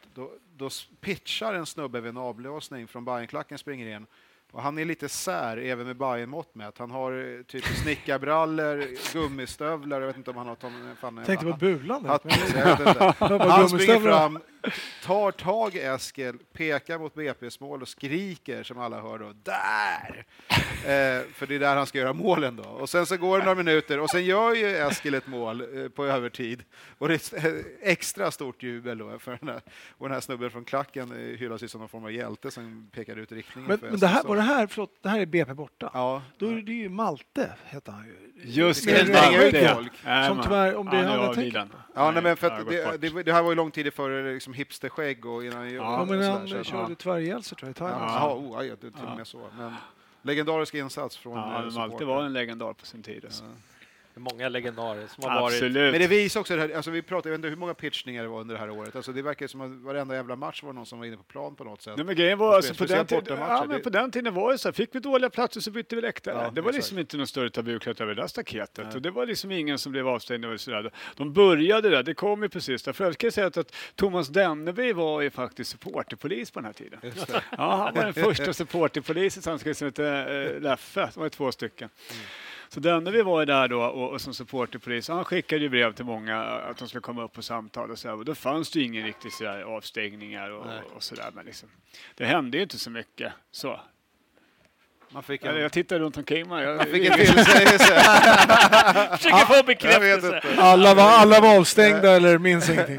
Ja, men alltså vad fan, du vet, i samma med souvenir när vi tog fram den sanna Bayern-makten, totala Djurgårdsslakten liksom. Det fanns sån tröja idag med någon jävla Dr. Martin-känga som trampade sönder Bruce Haynes helgon över den skit. Fast det var ju ingen Bayern-fans. Nej, men den togs fram liksom. Ja, men vi fick ju ta med dem här. Den var inte snygg. Nej, men de hade tagit fram den här liksom, och så fick man brev från Hammarby, ringde styrelsen liksom. Så fick man släppa med sig dem upp liksom. Ja, och så säger ena killen som har tagit fram bara typ som att, men vad fan, vinsten går ju till Bayern. Jaha. Gör inte om där, grabbar. Det gjorde ju så även en remake på den t-shirten faktiskt. Alltså på 2000-talet. Fast då är vi ändå inne på det här t-shirt har vi alla använt. Va? Jag och Tony som sitter här och lyssnar nu, så vi har ju haft en diskussion om det här. Det finns ju tröja, och vi diskuterar, och det vet inte om det stämmer, men den här upp som en ståkuk, är det 93 den kommer? Nej, jag kan säga att Den är faktiskt Är du skapat nej, den, jag har inte skapat den boken, men jag vet. Den är från när vi gick upp 97. Det är 97. Ja. Så det är ännu sämre. Ja, alltså, jag kan säga att det är faktiskt, jag och Tony kom fram till att vi äger båda två den tröjan, vi har aldrig använt den. Jag förstår inte varför. Men när vi ändå pratar skit om Tony här, så kan vi väl ändå ta den här overhead-flaggan med Hammarbys matchtröja. Från 97. Från 97 där det står rapport aktuellt. Aktuell rapport. Var det viktigt eller? Det ska vara det. Ja. Jo, men den har varit uppe här tidigare. Vi hade ju Folksam som tröjsponsor. Tittar runt omkring också, var Folksam hade, va? Och då ska man minnas den här tiden då att det var ganska stimmigt och stökigt, åtminstone innan 97. Långt mycket var idag. Så då var vi inte så jävla jättesugna på att synas. Det var väldigt diskussion om att sälja replikatröjor, fanns ju knappt. Ja, men Folksam vill ju inte ens vara med. Nej, de hade en historia från AIK innan, där de hade dragits ur AIK och inte ville synas på deras matchtröjor. Och kom till Bayern. Och så ville vi köpa replikatröjor eller då matchtröjor med Folksam-tryck och de ville inte ha det. Och så skulle vi göra då någon tifo-variant, tifo-variant. Och då gick Folksam i taket liksom. Så då tog man in Aktuellt Rapport istället som en ren. Och då gick de ännu mer i taket. Så att, men sen är det också helt intressant, nu hoppar vi lite säsonger då, eftersom vi pratar om det kan man skylla på, det är ju fan 30 år sedan. Men alltså 99 blir det. När vi hade matchen, då kunde du köpa med 2 olika sponsoralternativ. Antingen Folksam eller Falcon. Alla köpte ju Falcon av naturliga lockar. Alltså, liksom, ha en blå Folksam-logga på tröjan eller en urn med dricker bira. Liksom. Vilken tröja säljer? Liksom. Så du hävdar nu att det är någon som sitter på en Folksam-tröja hemma så kan det vara världsdålig? Alltså. Ja, det kan jag säga på en gång. Den rackaren, hade vi något mer om 93? Du sa vi vi hade väl lite... Du hade väl lite protokoll, va? Hade du. Men Vattenfestivalen i alla fall, för er lyssnare som inte vet vad Vattenfestivalen var, så var det ju en årlig Langosfestival med fyrverkeri på kvällarna och det var massa band och det var i alla fall en ganska... det fanns ju vissa ställen som hade... vissa serveringar. Det var i alla fall en rolig fest för de flesta. Även fast stockholmarna förmodligen ratade hela festivalen. Men det var väl lite så här, var inte det typ så här sista dagen på sommarlovet? Lite grann så här fryshuset-koncept fast för vuxna. Liksom. Jag tror att den kom fram med, om ni kommer ihåg det här... om Kungsträdgården-kravallerna. Alltså men jag sa det ju. Fryshuset alltså för vuxna. Precis. Liksom. Eller precis. Över 18. Så jag tror att de försökte få bort stöket. Jag vet inte hur de lyckades, men det var ju mycket stök. Det var ju mycket folk, men det var ju också till alla åldrar. I Kungsan var det ju disco för kidsen, va? Ja. Och sen var det runt nära slottet hade ju nattklubb, men en ölservering och vi stod ju där och ja, det var kul. Men det var också... De släppte en jävla massa gummianker i strömmen man skulle köpa. Det var ju jippo liksom. Men det är klart det var jippo. Men det egentligen när man tänker efter så har ju inte Stockholm sedan dess haft någonting sånt där när man spärrar av stan och gör det till en enda stor gågata, stor servering. Alltså som egentligen är ganska vanligt i alla andra städer på något sätt. Jag tror att det urartar lite med liksom, att det var väldigt stockholmarna flydde för att det var ju invasion av liksom massa bönder in i stan. Det var ingen som ville vara där till sist. Förutom vi som var där då. Ja, vi stod där i stan. Men frågan om jag bara tänker rent spontant så är det konstigt att man inte har någon sån egentligen begivenhet i Stockholm nu. Det borde gå att ordna. Liksom. Ja, men jag vet att man resonerar så själv igen så här, just med Vattenfestivalen. Då vill man ju ha semester fast vara hemma. Ja, alltså ta ledigt. Jag skulle ta semester för att vara på Vattenfestivalen. Ja, men om man har ett jobb och så här. Jag sjukskrev mig, vet jag. Om man har ett jobb, det är klart man kan ta semester då. Men konceptet urvattnades, kan man säga så. Och sen så var det ju ganska mycket stök just vid de här supportertälten, vilket var ganska roligt. Det var det var ju stimmigt och stökigt där. Var inte du med i den OP-matchen när det var på Cheers? Var det med? Jo. Ja. Ja. Ja. Jo. Nej, men det är lite så här på protokoll där, så det är den här långsida och kortsidig klacksdiskussionen där. Den pågick ju redan 93. Jag hittade ju ett utskick från som gick ut inför derbyt. Där man gjorde jäkligt klart att på långsidan på Råsunda där satt bara popcornsätare och liksom sådär, ganska hårda ordalag att vi ses på kortsidan, det där klacken ska vara, punkt liksom. Så pågick en debatt, och den debatten var även uppe på årsmötet liksom, där man tyckte att liksom, vi är långsidig publik och ska inte stå och sådär. Och ett tag vet jag på, men det måste vara på 80-talet, då hade vi ju då uppdelat. Ja, men jag minns ju ett derby mot Gnaget runt 88 tror jag. Och vi åkte ut till Råsunda. Ja, man gick med sina närmsta polare i skolan och så gick vi in på Södra. Vi var ju liksom 100 pers där. Hela Bajenklacken stod ju på Östra och Övre. Och vi var ju liksom, vi hade ju ingen aning om det. Alltså, vi var kanske bara 15 basten och sådär. Men det fanns ju liksom, man var ju mest bara förvånad. Vad fan så här? Där hade man ju känna många av de polarna man hänger med än idag. Ja. Men jag tror det är nog bara vi som har haft den kontroversen i stan i alla fall. Ja, det känns så. Man har nog varit liksom kortsida hela tiden. Ja, precis. Jag tror inte det också det har varit lite sådär. Nu är det myt, va? Men det fanns en sån här gammal sägen, va? Att Djurgårdsklacken är en klack som aldrig åldras, för det var alltid bilder på 16-17-åringar. Liksom. Man undrar liksom vad hände. Ja, men det var alltid, det fanns aldrig några äldre, det var alltid liksom samma generation. Men det var det jag var inne på med de här killarna som var över stängslet, att när de skulle in och veva och ta över Söderstadion så blev de ju chockade. Och jag tror det har att göra med också att vi har stått på långsidan, så att det liksom funnits en naturlig grej att stå kvar där. Exakt. Det är ju för det var bra platser. Det var ju bra platser att stå där. Så att, fördelarna faktiskt. Ja. Och det har jag påtalat också i hela den här långsidiga grejen, att liksom generationer växer ihop. Sen kan man ju prata om människor olika, men jag tror man påverkas mycket av just liksom så. Det är samma med vi ska prata om de andra klubbarna liksom. Men AIK har haft sin norra stå liksom, som har varit som en enklav där inne. Det har liksom inte kunnat gå mellan läktarna och det har varit stängt.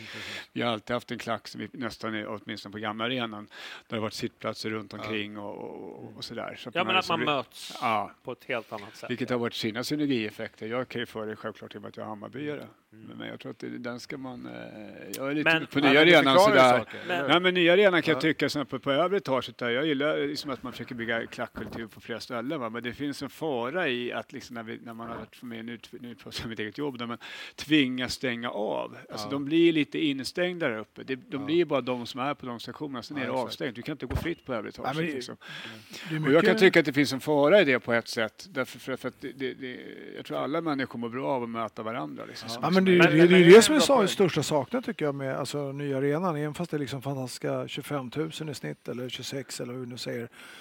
Och så har du ändå liksom det som var på Söderstadion förut med norra läktaren. Liksom. Då spelar ingen roll klack, sittplats. Du var på norra läktaren, du möttes i halvlek före efter matchen. Nu är det så här, jag kan ju springa på någon lirare som alltid jag sprang på annars. Och sen, man umgås bara på fotbollen. Och så ser du inte den personen. Så har man någon gång med så här, ungarna, polare, jag går på någon läktare, går och sitter på övre. Sen så bara, fan, där sitter ju de här. Jag trodde de var döda eller slutade på fotboll. Sitter upp, alltså det är sån jävla skillnad idag liksom. Förut var det ju inte så det. En långsida på Söderstadion var ju typ 4 500 pers. Ja, så det blir... Jo, men det är bara... Men sitter du bara... Nedre delen av nya Söderstadion är 17 000. Ja, men sitter du bara på nedre idag? Men det jag menar är att även om du sitter på östra eller västra, du kan ju springa på varandra när du liksom ska entrena. Nu möts man ju aldrig. Nej. Men det har ju att göra med att det är så otroligt mycket mer människor också. Absolut. Så att sannolikt att du springer på någon är mindre. Men mycket av, vad ska man säga, identitet och så vidare. Men alltså våra kortsidor som vi hade på gamla Söderstaden, det var ju liksom inga kortsidor. Det var ju mera liksom reservplåtar. Det var men folk som ville jag åkte någon gång i kortsidan själv. Du skulle aldrig kunna bygga en klack. Nej, absolut inte. Nej, men visst var, alltså jag tänker på... Men visst, absolut. Den läktaren mot, vad ska man säga, inte Nynäsägarna, mitt emot. Alltså den gamla kurvan, den var ju större än den som är mot... Alltså den hade fler rader här för matchen. Ja, så är det. Som jag minns det. Men det är ju så jävla länge sedan. Men det blev ju inte tillräckligt. Nej, det blev inte den här höjden som man behövde. Och det blir väldigt utspritt när det är så som den var byggd också. Och avståndet till planen också. Ja, exakt. Du, nej men det var en fantastisk säsong. Vi gick upp 93 och 94 var ju bedrövligt på många sätt. Men vi kan ta det i en annan podd. Men vi höll oss kvar. Ja, vi var i 95. Det gjorde vi. Jag sitter och kollar på vad heter det. Också 94 kanske den bästa matchen vi har sett. Eller det är det inte, men en av de bästa dragen med Malmö hemma. Hösten 94. Efter Örebro där. Ja. Man har en bild framför sig att det var lite småruggigt, mycket kondens i luften. Ja. Vi får ta 94 en annan Nej, podd. 94 och 95 då får den här jävla coronagrejen hålla på jävligt länge, för då är vi nere på riktigt djup nivå.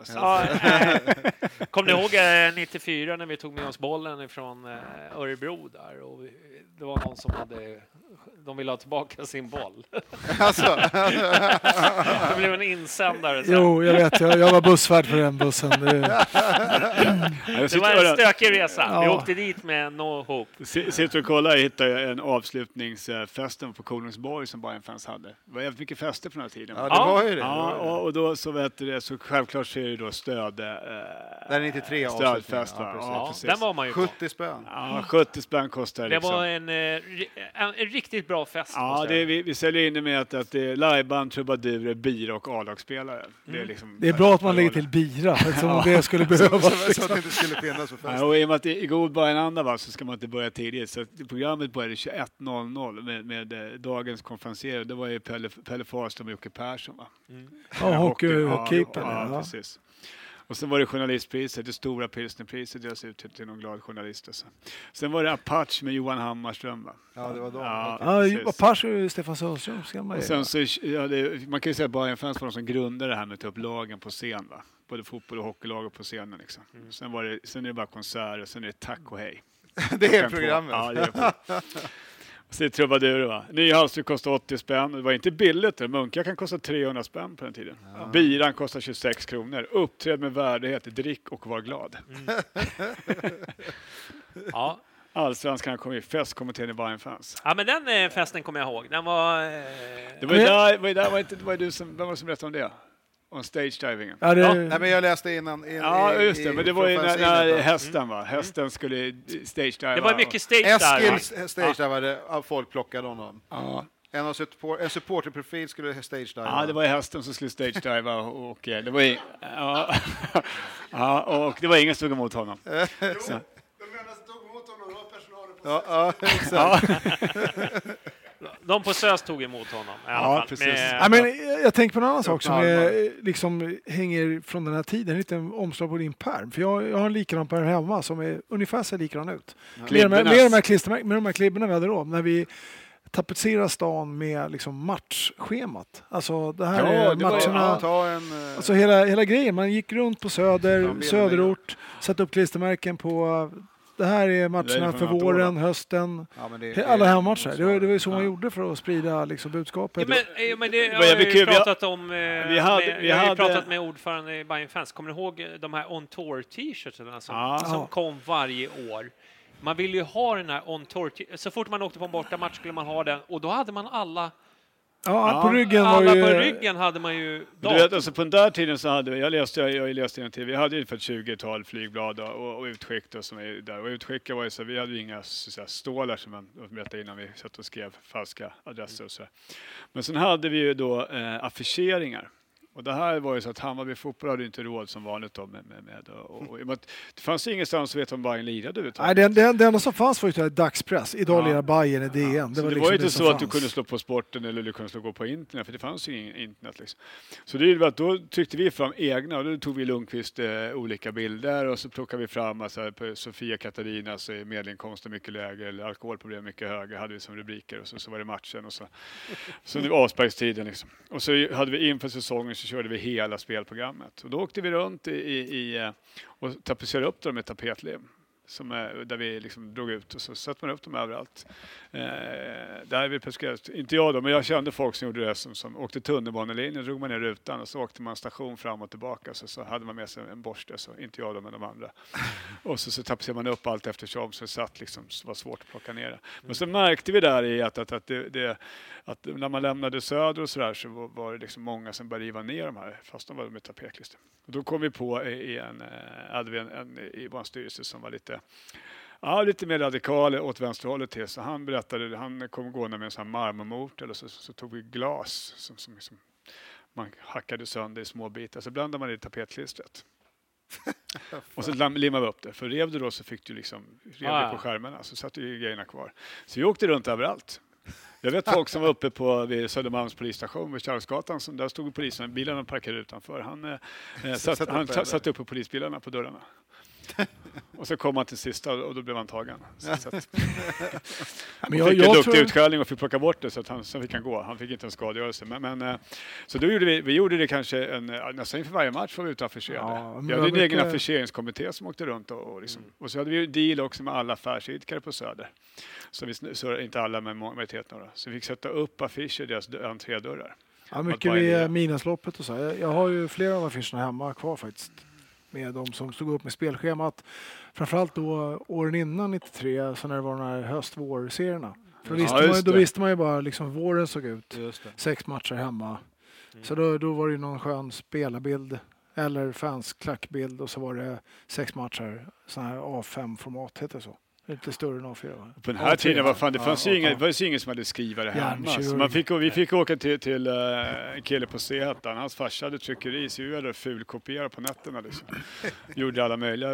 Det var säkert, jag vet inte vad det kostade att kopiera på den tiden. Det var nog så billigt. Liksom. Men då gjorde vi alla utskick och allting. Så vi gick dit allt efter 12. Och då hade han liksom kopplat åt sig farsans nycklar. Så kopierade vi upp det så mycket vi kunde. Liksom.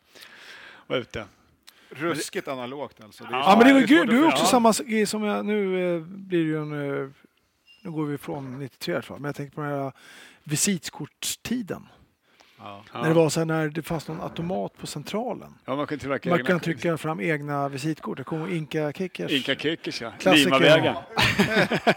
Alltså man gjorde egna, så var det bara så här, man bara hittade på roliga titlar och lite calling cards. Så exakt. Jo, men det var ju jätteanalogt. Jag menar, det finns ju inte med liksom på det blir ju ifrågasatt på ett årsmöte med Bajenfans 93. Varför Bajenfans har köpt en dator. Det är världens liv på årsmötet. Att man ville föra över medlemslistor till dator. Det blev världens liv var på årsmötet. Just det.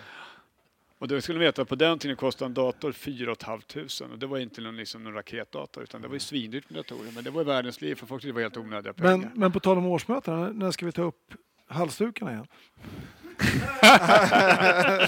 Det finns faktiskt med. Jag har valt att inte kommentera det överhuvudtaget. Men första delen här rör just halsdukshaveriet där. Men jag tänker att det där är en fråga som är passerad för många, många år sedan. Är det? Ja, absolut. Är det rätt? Ja, och han fick nog oförrätt mycket skit också på den tiden kan jag tänka mig. No shit. Det var ett gäng halsdukar som försvann i samband med en Köln-match liksom, som ingen jävla hade koll på. Liksom. Vi kan konstatera att... allt var inte bättre förr. Ja, men jag tycker att när man ens kollar tillbaka så kan man säga att det var väl snarare som en sån här gigantisk stor liksom, punkturné. Där inte idrotten kanske alltid var i fokus. Nej. Vi var ju så jävla dåliga. Livsstil. Därför när man pratar med folk i min egen generation så inte fan sitter man och pratar om cupvinster och titlar utan det är liksom sköna, men det är sociala biten. Ja, man håller ihop och liksom det händer. Ja, men är det inte det man saknar mest då? Alltså jag gör det i alla fall i den här coronatiderna. Jag saknar ju, jag saknar, det är klart jag saknar till fotboll på tv, men jag saknar ju än mer, eller alltid. Alltså träffa polarna, hänget, dricka en bärs, snacka skit, det är det man saknar. Ja, men det var det jag var inne på innan, att de här som gick på fotboll på 90-talet som inte höll till i klackmiljö, som satt ensam på en jävla sektion, det måste vara riktiga galningar. Liksom. Vi andra hade åtminstone en jävla snacka med. Liksom. Röjde ändå. Ja. Ja, men vad sitter de i sina statistikpärmar nu och sitter och kollar det? Ja, jag gillar ju statistik, men jag gillar att röja också. Ja, exakt. Ja. Det är en det är tur att internet finns för din del, eller? Så jag kan kolla efteråt. Nej, jag menar gamla... Jag samla på saker. Alltså, du vet, t-shirtar, men jag använder dem aldrig. Motståndarhalsdukar. Jag gick igenom garderoben nu inför 93, så upptäckte jag ju att jag hade en så här tillbaka till allsvenskan. Det var så här montage där börsen gick upp med 2,1%, och det stämde ju. Men det var kanske inte Bayern-effekten. Nej, men det borde varit 4. Men det var planstormningar. Grejen tror jag också så mycket var att gick du inte på matcherna? Ja, men då var det ju helt off. Ja, då visste man ju ingenting. Precis så var det ju. Alltså det var inte så att du kunde ringa, du hade ju telefonnumret till Hammarby. Man gick ju på matcherna och så fick man var man inte där så då var det ju off. Nej, det var en var du inte där så kunde du inte heller surra matchen. Nej. Det fick inte att läsas till, för det var bara en statistikblänkare i DN. Så har du inte sett det så kunde du inte berätta någon historia. Nej, idag så har du ju liksom, jag menar, det är ju tv-sända matcher överallt. Ja, men du kan sitta hemma och checka in det på Eiravallen. Det är ju ingen som kommer ihåg när vi hade våra träningsmatcher 93 liksom på Stadshagen liksom. Det var ingen som kom ihåg det, men 93 för övrigt kan jag säga 93 tror jag, eller 92-93 så har vi för övrigt den det är efter den här klassiska mot AIK när det smäller uppe. Stadshagen. Ja, då det finns en sån här, jag tror det är DN det har en utklipp från 92-93 när det som står lika mycket polis, och det står polis runt hela planen liksom. Det är rimligt för en träningsmatch. Absolut.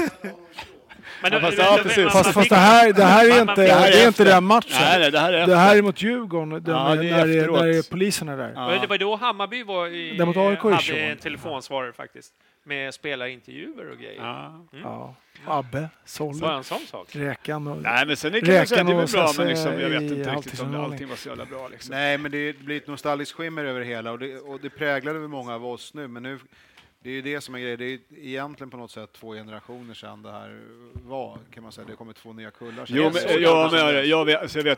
Jag tänker klackgenerationer är inte så som man kanske... Jag kommer ihåg själv när man åker på matcherna så hörde man då i Ja, precis. Jag har ju fått coronaskägg, jag skulle inte klippa mig för att komma tillbaka till jobbet, men jag vet när man var yngre, när man började klä på, när vi liksom klev in i Bayern från styrelse, vi var inte så jävla gamla och sådär liksom, hade vi inte så jävla bra koll på liksom, vi ville åka buss på bortamatcherna liksom. Det var ju våran grej, det var det vi tyckte var kul, det var därför vi engagerade oss i det där överhuvudtaget. Och den äldre generationen där, och de ska all cred för att de höll det här igång överhuvudtaget, liksom slut på det. Men de började ju ställa resorna, det var därför vi engagerade oss i Bayern, för att vi ville liksom åka bortamatcher. Men det är det jag menar, det är det som är präglat. Men jag kommer ihåg när man lyssnade på dem och de drog historier liksom så här från 70, man känner så här, fy fan, vilka tråkiga jävlar liksom. Och jag lyssnar på det, det är fan 100 år sedan, det var typ 5 år tidigare. Det är liksom. ungefär vad de kommer tycka. Ja, men vi sitter och snackar grejer som hände liksom. Exakt. Alltså, jag vet en annan grej som jag tänkte på, det var att vi åkte på en bortamatch och så hade precis Green Day, jag vet inte vilket jävla år de slog, jag har ingen aning. Men 95, ja, något sånt där. Och vi sitter längst bak i bussen liksom, och vi har punkdunker med oss och vi har bergsprängare och liksom hela. Och liksom, har vi säkert spelat samma jävla musik som jag spelat de sista 10 åren i den här bussen längst bak. Och då kommer det fram en tjej med grönt spretigt hår och vi sitter och lyssnar på Ebba Grön och som bara, kan vi inte lyssna på riktig punk nu? Jag bara, vad menar hon? Bara, I'm in Green Day. Och då kände man sig bara... Vad fan är det som händer? Det var då... Den där generationen var jobbig och så kände jag fan, det är bara... Men det är också så här, tycker jag, alltså, jag vet att jag började åka 89, började åka på bortafajterna. Och då vet jag, fick jag höra sen när jag åkte till Karlstad var det. 3:e bortaresan, så bara... Då satt ju de äldre och bara, vad fan var du på SM-finalen 82? Ja, exakt. Var du i Göteborg då? Så här bara, nej. Det var inte så här, nej, jag var 9 bast då, så här. Jag fick inte åka till Göteborg då liksom. Så här. Fan vad dåligt. Ja, men och sen var det resonemanget, fan, var kommer du ifrån? Jag är från Farsta liksom, eller Fagersjö. Så, ja, men fan, du är från Södermalm? Så, nej, det är jag inte. Men liksom, hur ska det se ut då? Om alla som var på SM-finalen 82 och från Södermalm, hur många är i klacken 94? Nu pratar 89. Alltså det är liksom... Det var ju samma person. Men det är någonting den som jag tänkte på att reflektera. Bayer och hela där. Den diskussionen dör ju. Ja, med oljerockar. Ja, men den är intressant faktiskt. För man kan ju säga så här, vem är den största supporten? Och då är det frågan så här, ska man gå på gamla merit eller ska man gå på den supporten som gör mest idag?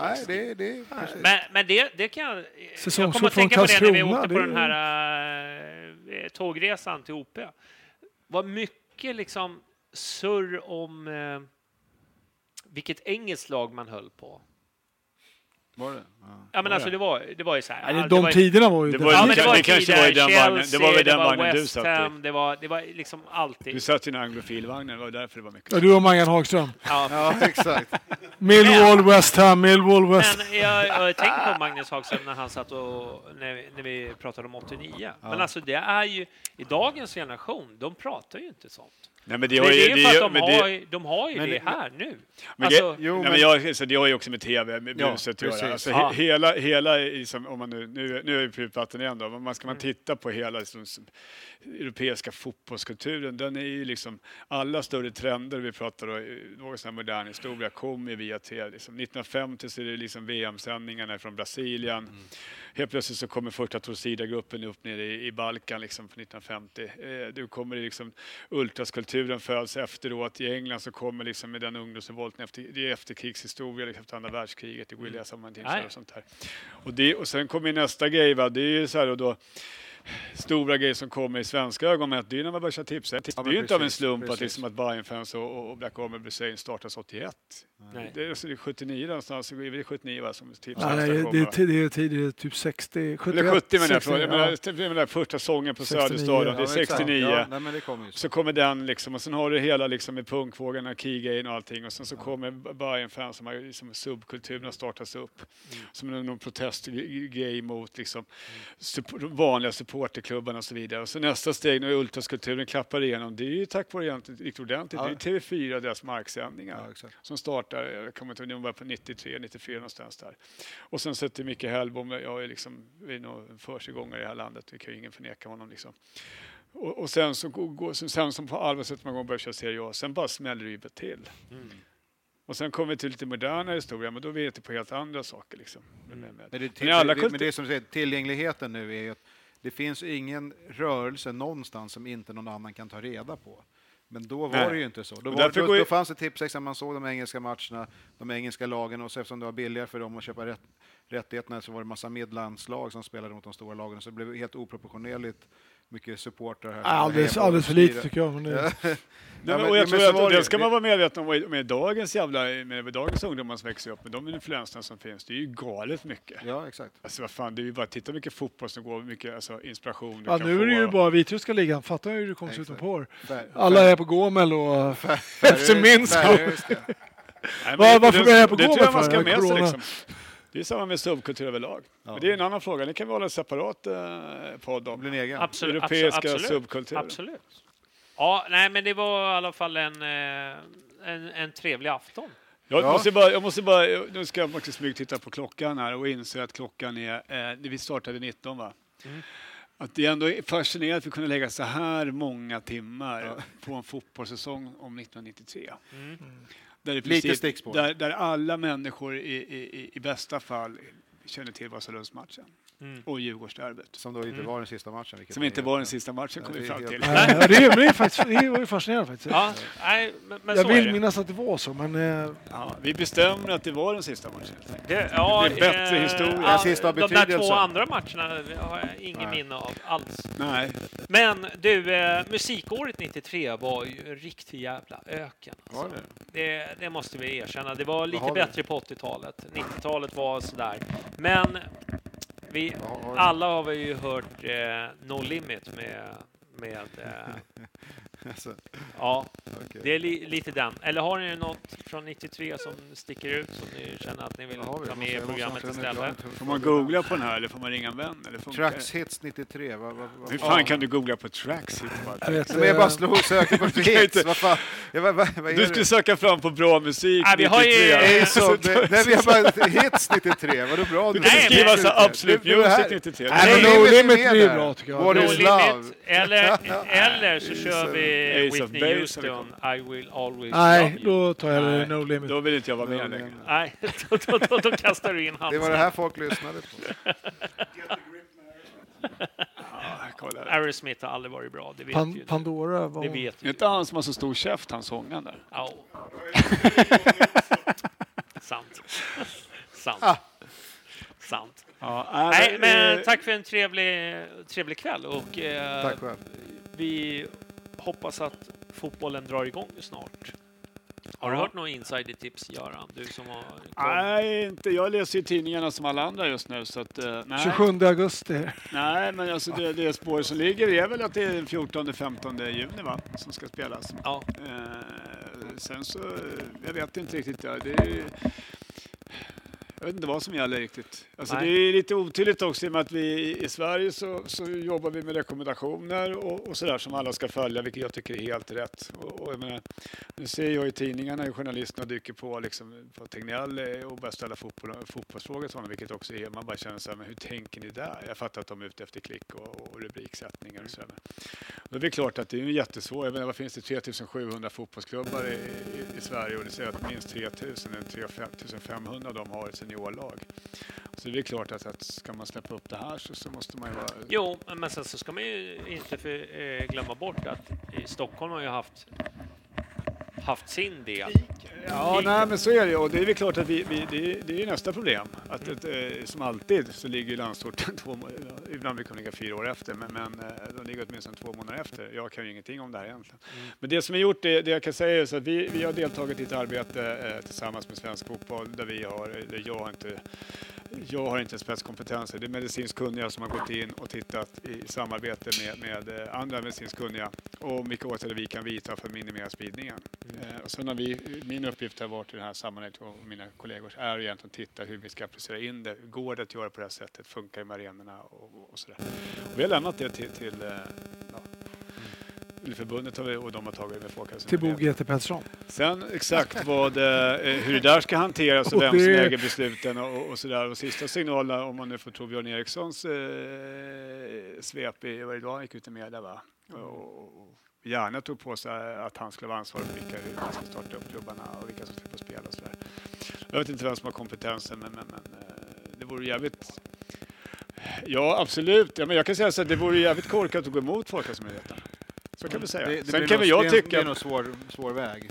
Nej, men och det är klart man kan göra det. Det är ju bara att spela. Alltså det är ju bara att köra egentligen. Men jag kan tycka att det finns ett ansvar också. Men tittar man på elitfotbollen idag i Sverige så med de resurser som finns i medicinska team och de kontrollerna. Jag kan ju bara titta ner på Årstad där IK Frej och Hammarby tränar. Det har hänt en del sedan 93. Ja men absolut. Jag menar jag kommer till jobbet va. Det tas febertempen på när du kommer dit. Du får inte vara minsta sjuk. Det tas prover. Inga coronatester. Men man tar febertester och sånt varenda dag ett par gånger. På er också? Ja, alla som är där. Ja. Och det är väl klart att det är ju... Det garanterar ju ingenting, men det minimerar ju risken för att du ska liksom gå runt. Och jag kan inte liksom man smittar och så har jag ingen aning. Så, men det handlar, för mig handlar det ju bara att vi ska vara trovärdiga någonstans. Så då måste vi också påvisa ett ja, men jag tänkte på nu när Bundesliga ska dra igång i helgen. Och nu har det ju 2 spelare från Dresden påkommits med... Det är nästa bit. Och de ska ju avsluta sin serie. De ska ju spela 7 omgångar. Liksom.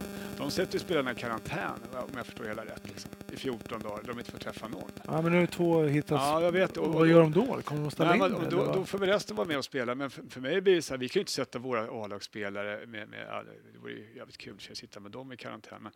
Men ska vi sätta alla i karantän en hel säsong? Nej, men det går inte.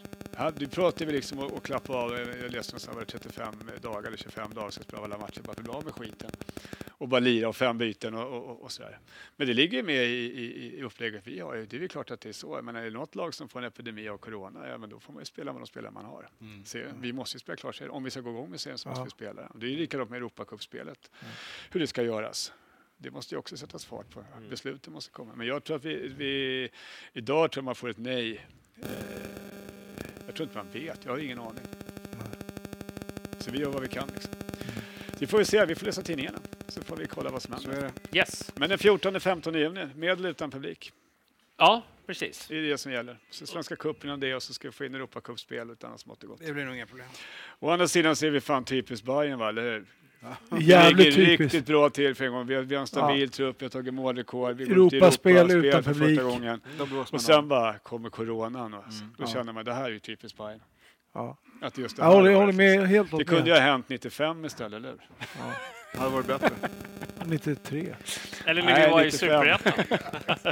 Nej, men 95 var det ändå åker ut. Där kunde skita. Ja, men så nu blir liksom inget så här, det blir inget. Man känner första gången att vi har så här guldvittring på riktigt. Och i Europaspel som man längtar efter 13 år. Och så bara, nej. Det enda glädjen här är ju att AIK och Djurgården drabbas av samma skit. Ja, så är det. För mig är det. Ja. Nej, jag vet inte. Och det är en kniv. Jag förstår, det är en tuff situation. Så kan jag säga. Och jag är inte dugg av en sjuk på de som ska fatta besluten. Men jag tycker man ska respektera och man ska lyssna på de som har kompetensen. Jag har inte kompetens i de här frågorna. Jag tycker jävla massa saker. Ja. Nej, men jag ser det på Facebook och där finns det många som är kompetenser. Vi avslutar säsong 93, men fast vi var lite sidospår här på slutet. Ja, det är lite Turn to Unlimited. Äntligen får vi höra lite äkta techno. Ja, verkligen. Det är det vi har att bjuda på. Vi hörs nästa måndag igen. Ha det bra. Hej! Let me say yeah!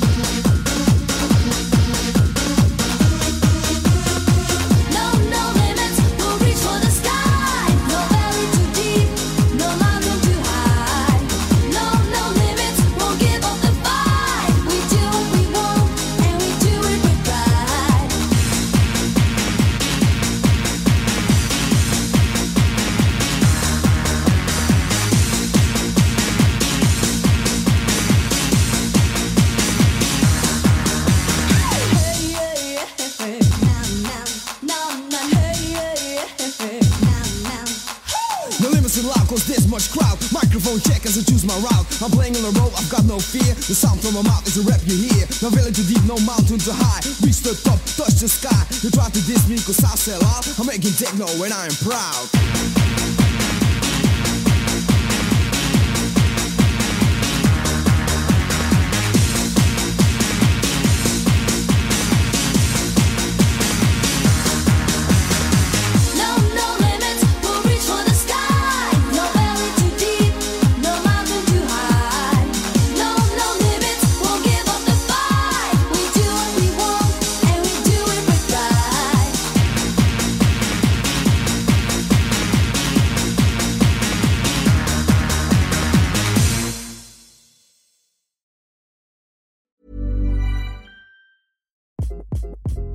Hi, this is Craig Robinson from Ways to Win, and support for this podcast comes from Invesco QQQ, the official ETF of the NCAA. The future isn't scary. Not realizing its potential, however, could be. Just like on the recruiting trail, I've seen potential come in many forms as a coach. Learn more at Invesco.com/QQQ. Let's rethink possibility. Invesco Distributors, Inc. Mom deserves the best, and there's no better place to shop for Mother's Day than Whole Foods Market. They're your destination for unbeatable savings, from premium gifts to show-stopping flowers and irresistible desserts. Start by saving 33% with Prime on all body care and candles. Then get a 15-stem bunch of tulips for just $9.99 each with Prime. Round out Mom's menu with festive rosé, irresistible berry chantilly cake, and more special treats. Come celebrate Mother's Day at Whole Foods Market.